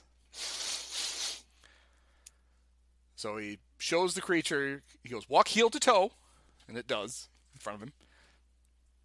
Then backwards, and it backs up. And then he shoves a treat in his mouth. May I present a cultured, sophisticated man about town? And then the music starts. Hit it! If you're blue and you don't know where to go to, why don't you go where fashion sits? Different types who wear a day coat, pants with stripes, or cutaway coat, perfect fits. Dressed up like $1 million trooper, trying mighty hard to look like Gary Cooper. Come, let's mix where Rockefellers walk with sticks or umbrellas in their midst.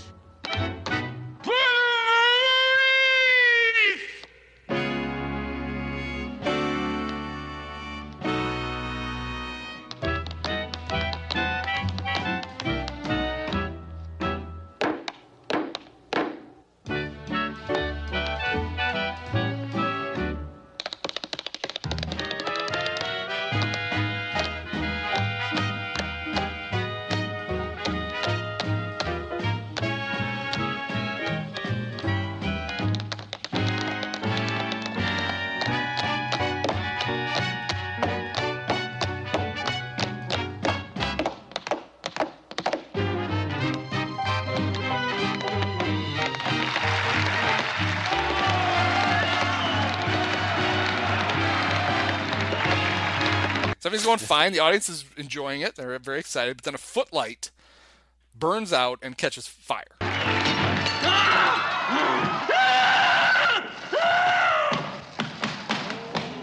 We know that's bad. Fred runs over and stomps it out. He tries to get the music to restart.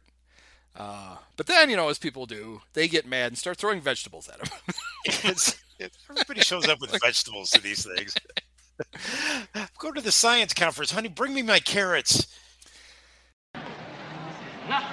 Nothing, I tell you.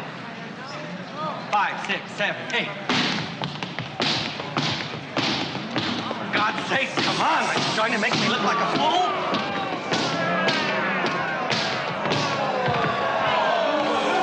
Please, I beg you. For safety's sake, don't humiliate him. Come back, you understand me? I will not let you destroy my work. As your creator, I command you to come back. So the creature tries to attack the crowd. He shoves Frederick to the floor, and the cops run up, and he's attacking the cops, but they subdue him and they carry him out. It's bedlam. It's mayhem.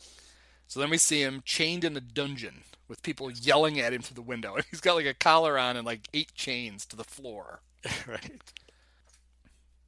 So then we see Frederick trying to figure out what he could do. And he's come up with the idea that he just needs to fix the balance in his cerebral spinal fluid.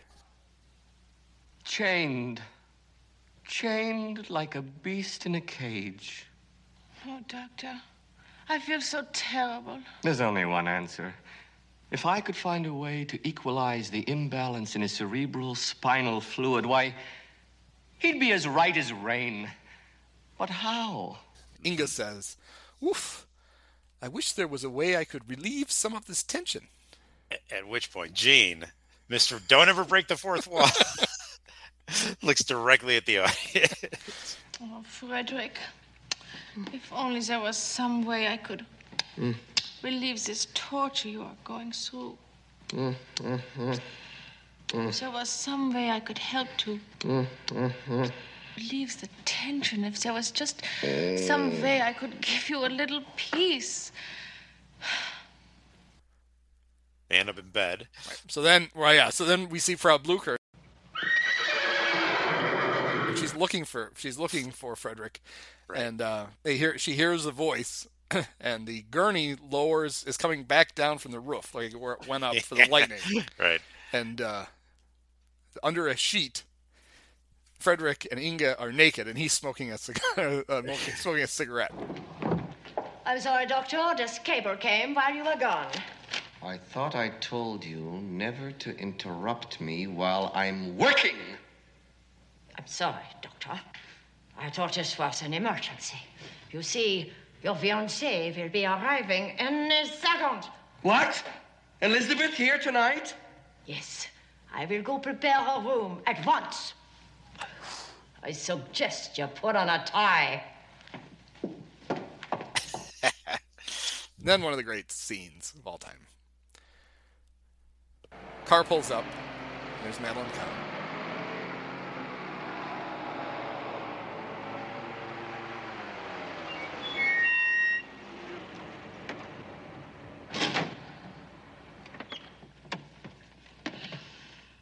Darling. Darling. Surprise? Surprise. Love me? Love you? Well, let's turn in. Darling! It's been a long day. I'm sure you're very tired. I'll just pay the driver. So he goes around to the side of the car, and Igor walks up and goes, Darling. What? Surprise? Yes. Love me? Well, let's turn in. Oh. Darling! Yes? Say nothing, act casual. Ready? Yes. So Frederick introduces them. I'd like you to meet my assistants, Inga and Igor. How do you do? How do you do? This is my financier, Elizabeth. Oh, I'm so happy to meet you at last. Financier. Excuse me, darling. What is it exactly that you do? Well, I assist Dr. Frankenstein in the laboratory. We have intellectual discussions, and as a matter of fact, we were just having fun as you were driving. What? Igor, would you give me a hand with the bags? Certainly. You take the blonde, and I'll take the one in the Taven. Oh.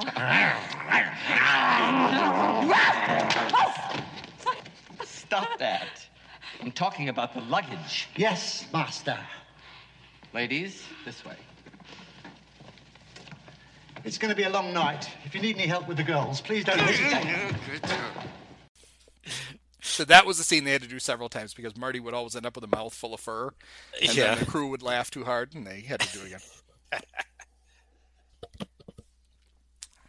Now we see the creature still chained up, and there's a cop who's mocking him.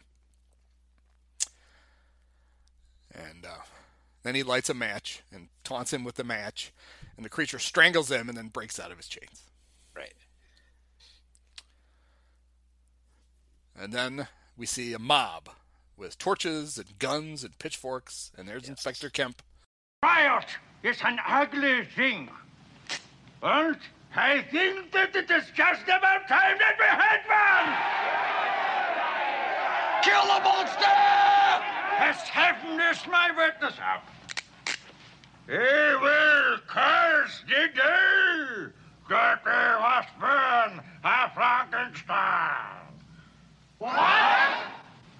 I said he will curse the day that there was born a Frankenstein.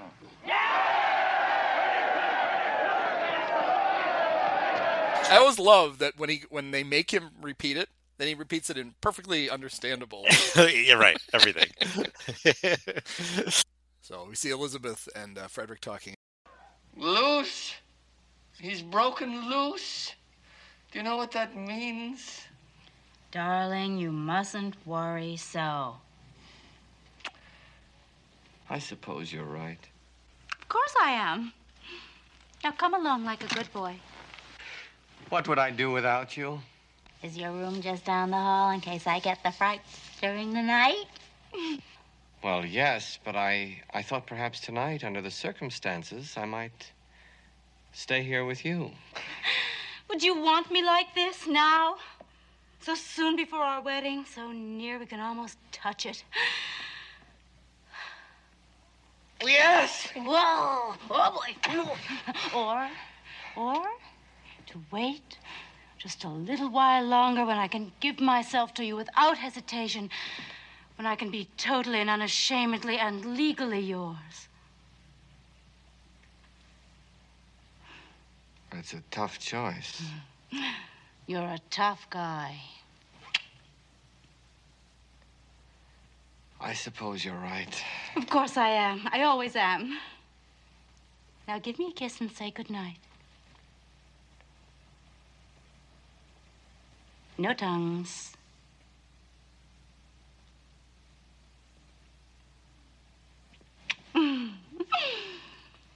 Good night, darling. Mm-hmm. Good night, sweetheart. Mm-hmm. I love you. You too. You love me? Mm-hmm. I love you, honey. Sweet dreams, darling. Sweet dreams. Good night. Don't let the bed bugs bite.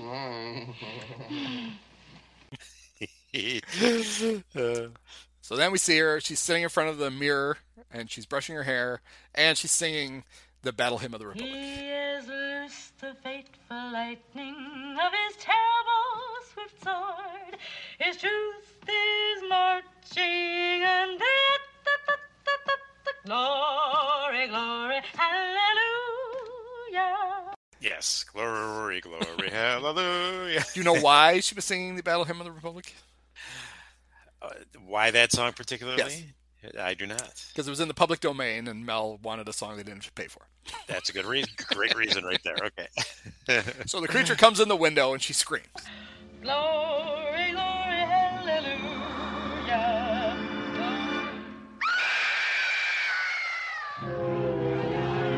Right. And then we see the mob and their dogs are on the hunt for him, and he's carrying her through like a swamp. And they start closing in.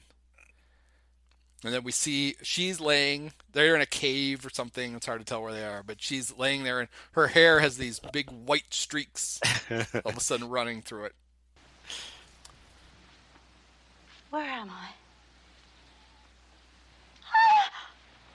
Who are you? What are you? What do you want? What are you going to do to me? Calm down.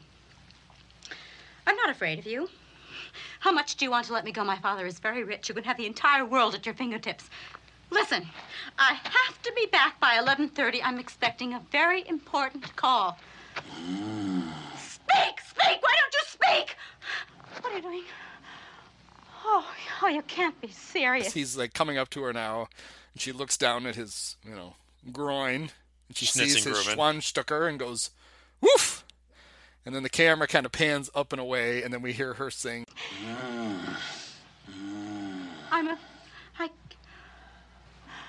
Oh my God. Woof. I'm engaged, and once he took, but I didn't. It was never time. All the, oh my,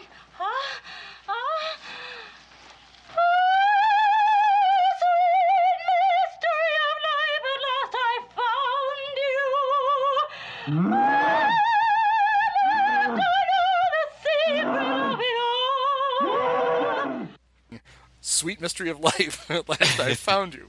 Sweet mystery of life, at last I found you. So the mob is still looking for them. But then they cut back and we see the creature, apparently more comfortable with fire now. He's lighting 2 cigarettes. He gives her one. And she goes, Penny for your thoughts. You're incorrigible, aren't you? You little zipper neck. All right. 7 has always been my lucky number. Come over here, you hot monster. What is it? What's the matter? Is it that music? It's probably just from some nearby cottage. It's nothing to worry about. Where are you going? Oh, you men are all alike.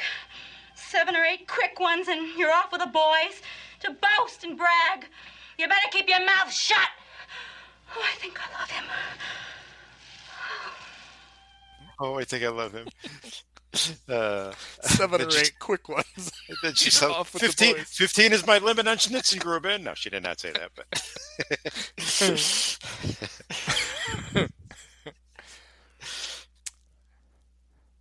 So this, I never quite understood where they're at. I assume they're at the house, but we see them up. They're on some kind of brick edifice, and yeah, it's gotta be the castle, right? Yeah. Well, I'll get to my question here in a second. So we see Frederick playing the violin, and they have like a megaphone set up, and it's projecting the sound out. And then Igor has some weird horn, and he joins in. They see the creature sees them, but he climbs the wall. So if they're at home, why didn't they just open a door? I assume that must be why at make home, him but climb it's just because he's playing the siren song to lure him back. Yes. And he has to climb the wall. I don't know. Yes. So he climbs up and he almost falls, but he doesn't. Were the townspeople in front of the door? Is that what it was? Was he trying that could be. Get him? They sneak around that way. So then we see their Frederick is on one gurney, kind of propped up. They're almost standing up, and the creature's on the other, and they both have these metal dog dishes on their heads, and they're tied together with tubes. Have all the preparations been made for the transference? Yes, Doctor. Are you sure you want to go through with this?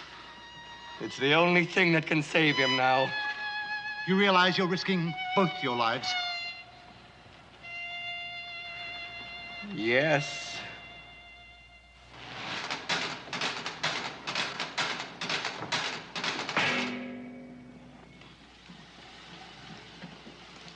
How will I know when they're done?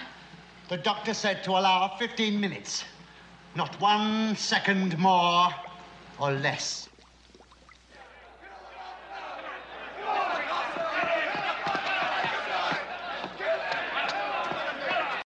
What's that noise? I don't know. What time is it? Almost time. Oh my God, it's the villagers!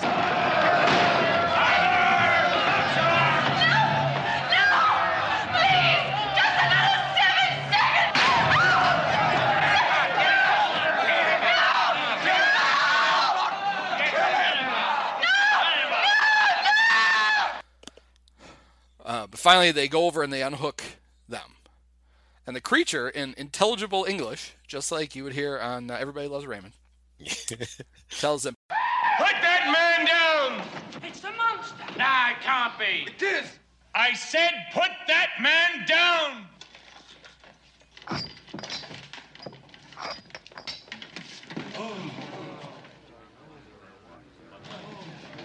Well, just who do you think you are that you ordered these people about?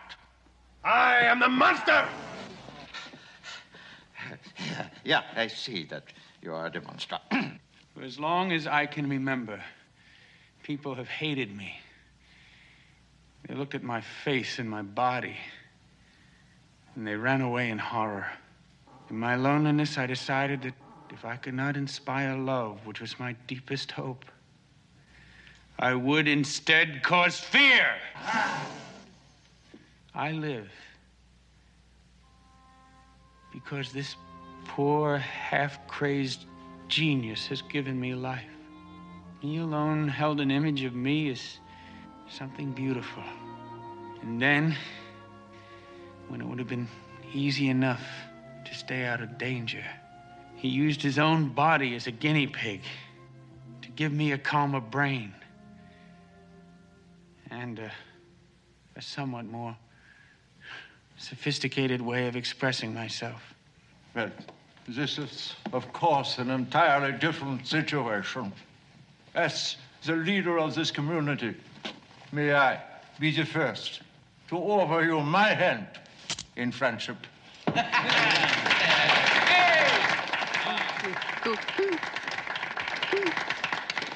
Thank you. You are entirely welcome. And now, let us all go to my house for a little sponge cake and a little wine and shit. To the lumberyard! Let us all go to my house for a little sponge cake and a little wine. And shit, his hand has come off. To the lumberyard. No idea. No sense, but yeah. He lives in the I don't know. Yeah. So now we see the doctor. We see Freddy carrying Inga over the threshold. Dee-dum-da-dum, dee-dum-da-da-dum-da-da. Hello, Mrs. Frankenstein. Mrs. Frankenstein. What a beautiful name. Oh, darling. Hold on to your hat. What? I'll be right back. Oh, wow, wow, wow. Oh, wow, wow, wow, wow, wow. Dee-dum-da-dum, dee-dum-da-da. I'm holding on to it, darling. Just a few more seconds.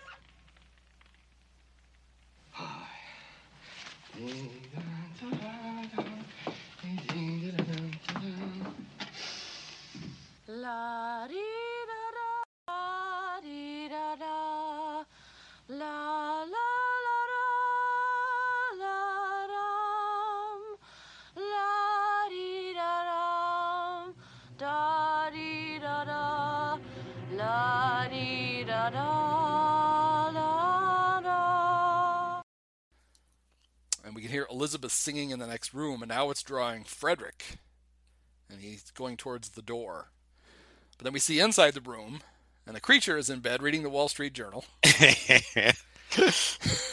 Which is, somebody pulled the date on it. It's 1974. Okay. And she says, honey.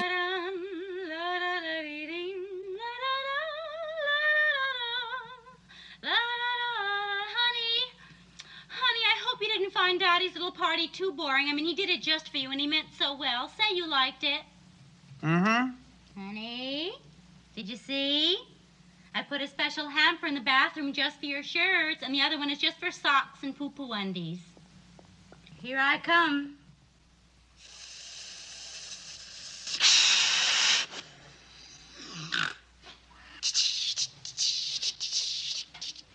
Do do do do do do do do do do do.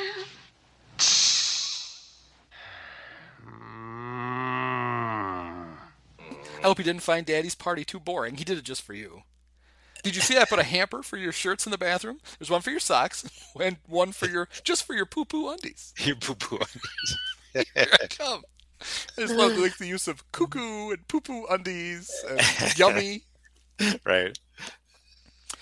So we finally see her come out into the room. She's got the full Bride of Frankenstein beehive. Yeah, she's dancing. She's kicking up her slippers. And then we go to the other room, and Fred is going, and he's heading for Inga, who says,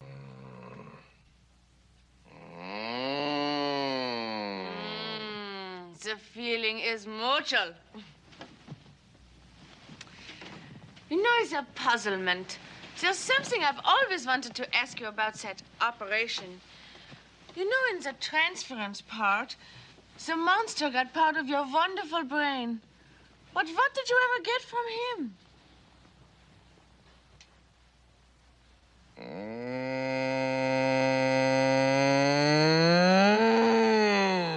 No. Oh, I don't believe. Oh, ah, oh, oh. Oh, sweet mystery of life. At last I found you.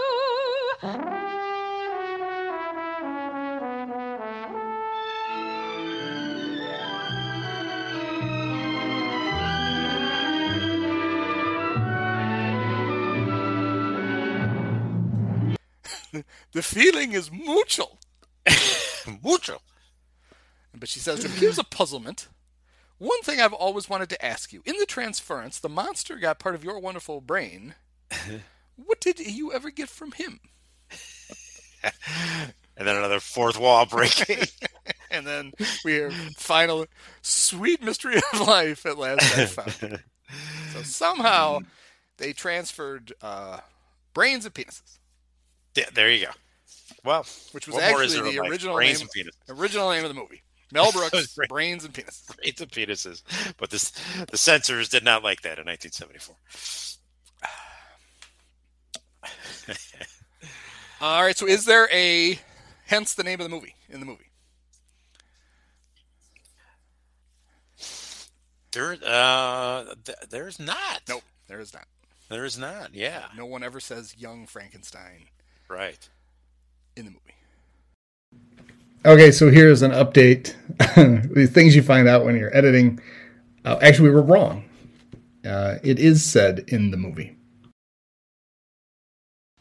We had better confirm the fact that young Frankenstein is indeed following in his grandfather's footsteps. Gene Wilder has stated that it was had stated that it is the favorite of all the movies he made. Of course, he co-wrote it. Yeah, right. It was his passion project. Cloris Leachman improvised the dialogue when Frau Blücher offered Vorn Milk and Ovaltine to Dr. Frankenstein. When Frederick leans in to kiss Elizabeth goodnight in her bedroom, No Tongues was ad-libbed by Madeline Kahn. I don't know if this is true or not, but the cast, especially Mel, had so much fun that they were upset when principal photography was almost completed that Mel added scenes so they could continue shooting. I could totally buy that. Okay. I could totally buy that. Yeah, I like that. When they started to film Putting on the Ritz, no one was sure what the creature would say. The first time out of the gate, Peter Boyle came up with the strangled version of Putting on the Ritz. Yeah. Now this is the only time that they fought. Gene and Mel fought about Putting on the Ritz. Yeah, and it was Gene wanted it in, and Mel didn't. Right, and Gene was evidently incensed, out of his mind with fury that Mel would not put this in, and they argued, and finally Mel said, "Okay, we'll do it," and Gene is like, "Why?" And he's like, because I wasn't sure about it, and if you didn't fight for it, I knew it would be wrong. But you did fight for it, and you were right. Seems like an odd thing to fight about. You would also think if it was you would think if anything, wouldn't you, that it'd be like Mel would be like, no, we got to put this in. Yeah, Gene, Mel will shoot a musical number with drop a hat for anything. Yeah, right. He didn't want to do it. Mel has said he considers this the best movie he ever directed, but only the third funniest. Do you know what two movies Mel thinks are funnier? Blazing Saddles. Yep. For sure. The Producers? Yep. Okay. So he only considers this the third funniest Gene Wilder movie. Yeah. Right. But the three funniest movies he thinks he ever did were the three that Gene's in. See, I would go Blazing Saddles and then Young Frankenstein over Producers. The idea of Frederick's dart hitting a cat was ad-libbed on set. When Gene threw his dart off camera, Mel screamed like a cat.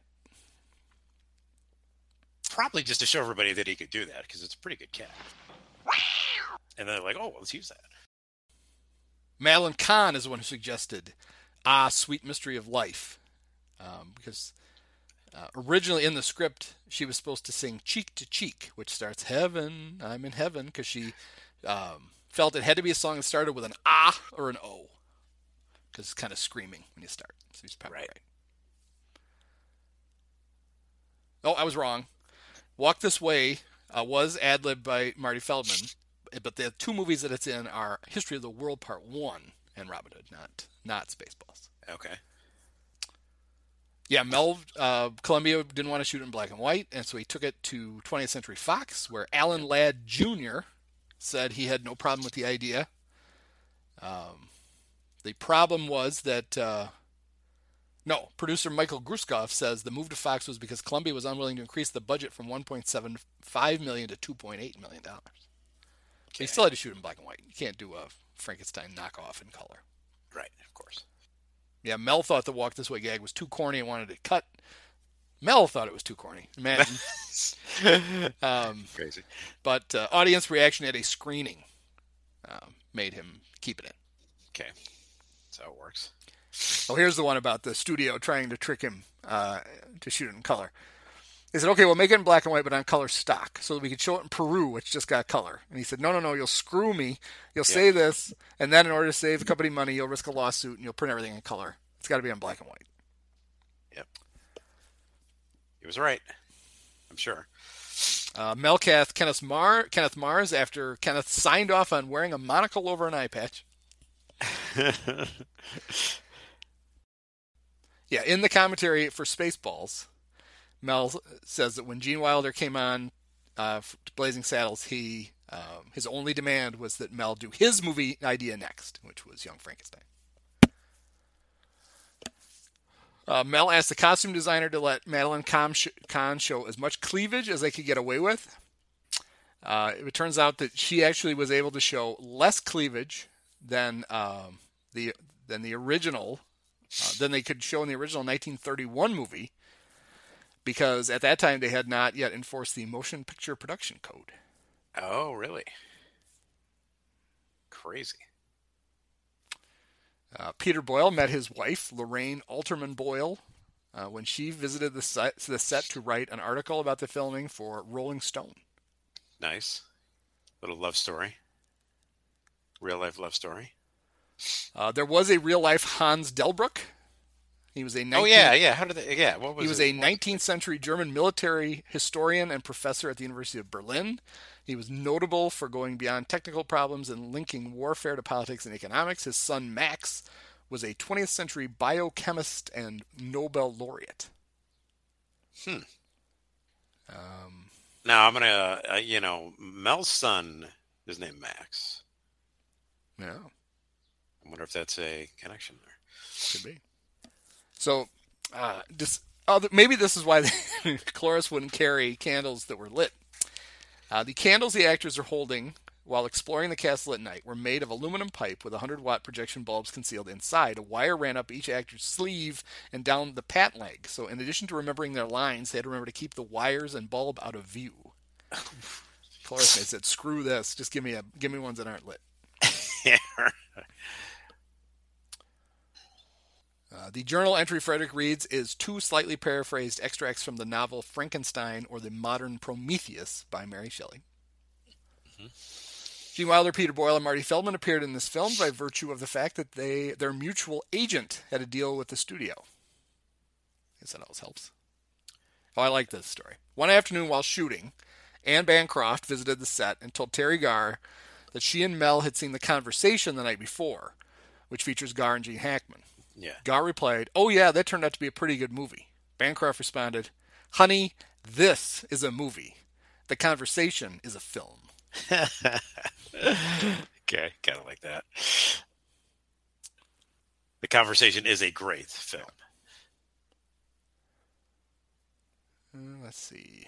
The blind man scene includes parts where the monster is having hot soup poured on him and getting his thumb lit on fire. To keep himself protected, Peter Boyle had a hot pad on his lap, and he held a fake thumb with alcohol on it to keep the fire burning. Cloris Leachman was nominated for Best Lead Actress, and Madeline Kahn was nominated for Best Actress in a Supporting Role. However, Kahn has more screen time than Leachman. Yes, she does. Yeah, interesting. I wouldn't think Cloris should have qualified for... Probably not, yeah. Cloris would have been right in the middle of her Mary Tyler Moore run, too, I would believe. I would think so. Clement von Frankenstein has an uncredited role as a villager, was a descendant of the noble house of Frankenstein, the namesake for the titular character in Mary Shelley's original novel. So there's an actual Frankenstein in the movie. Gotta like that. Madeline Kahn was a gifted singer and studied opera. In this movie, she sings completely on key. However, in Blazing Saddles, as Lily von Stupp, she purposely sings off key, which is quite difficult for an experienced singer. Schwanstucker literally translates as tall piece, although it isn't really a true German phrase. Okay.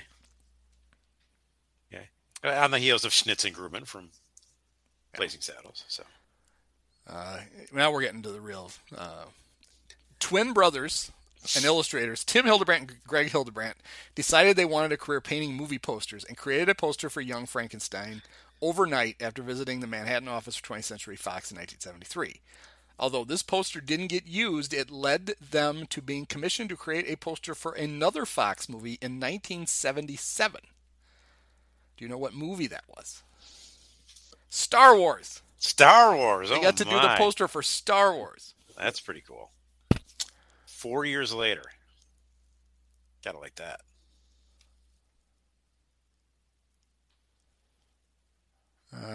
There is a deleted scene which explains the origin of Inspector Kemp's wooden arm. Okay.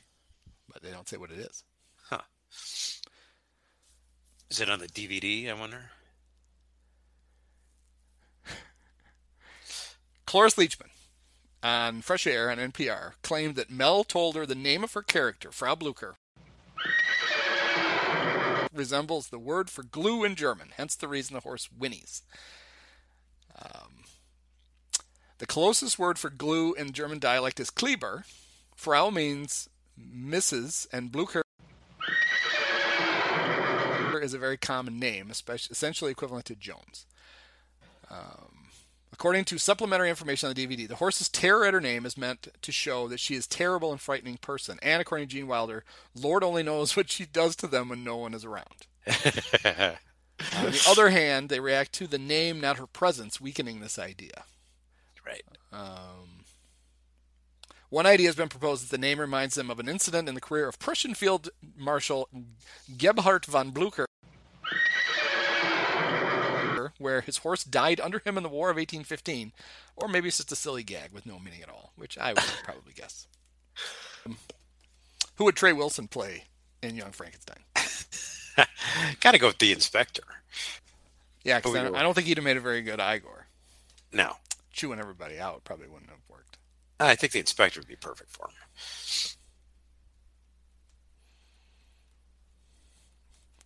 So who would you have played in Young Frankenstein? I'm going to go with the Blind Man. This is great. That is how he is credited, by the way. The Blind Man, not the Hermit or the Blind. There's some thought that perhaps he's a priest, but Blind Man. I guess I thought he was a priest only because you see him with the rosary beads, but it's very clear. The rosary beads, yeah. Right. He's praying for a visitor. He's not. Right. And you? Oh, who would I play? I would be. I'd be the Shoeshine Kid. There you go. That's easy. Track 39. Yep. Perfect. All right, so I think that'll do it for Young Frankenstein. Yeah, thanks, Annie. That was a fun one. So we're one thing we do know is that we are going to do Field of Dreams before the Cubs and Reds ruin the Field of Dreams game forever in August.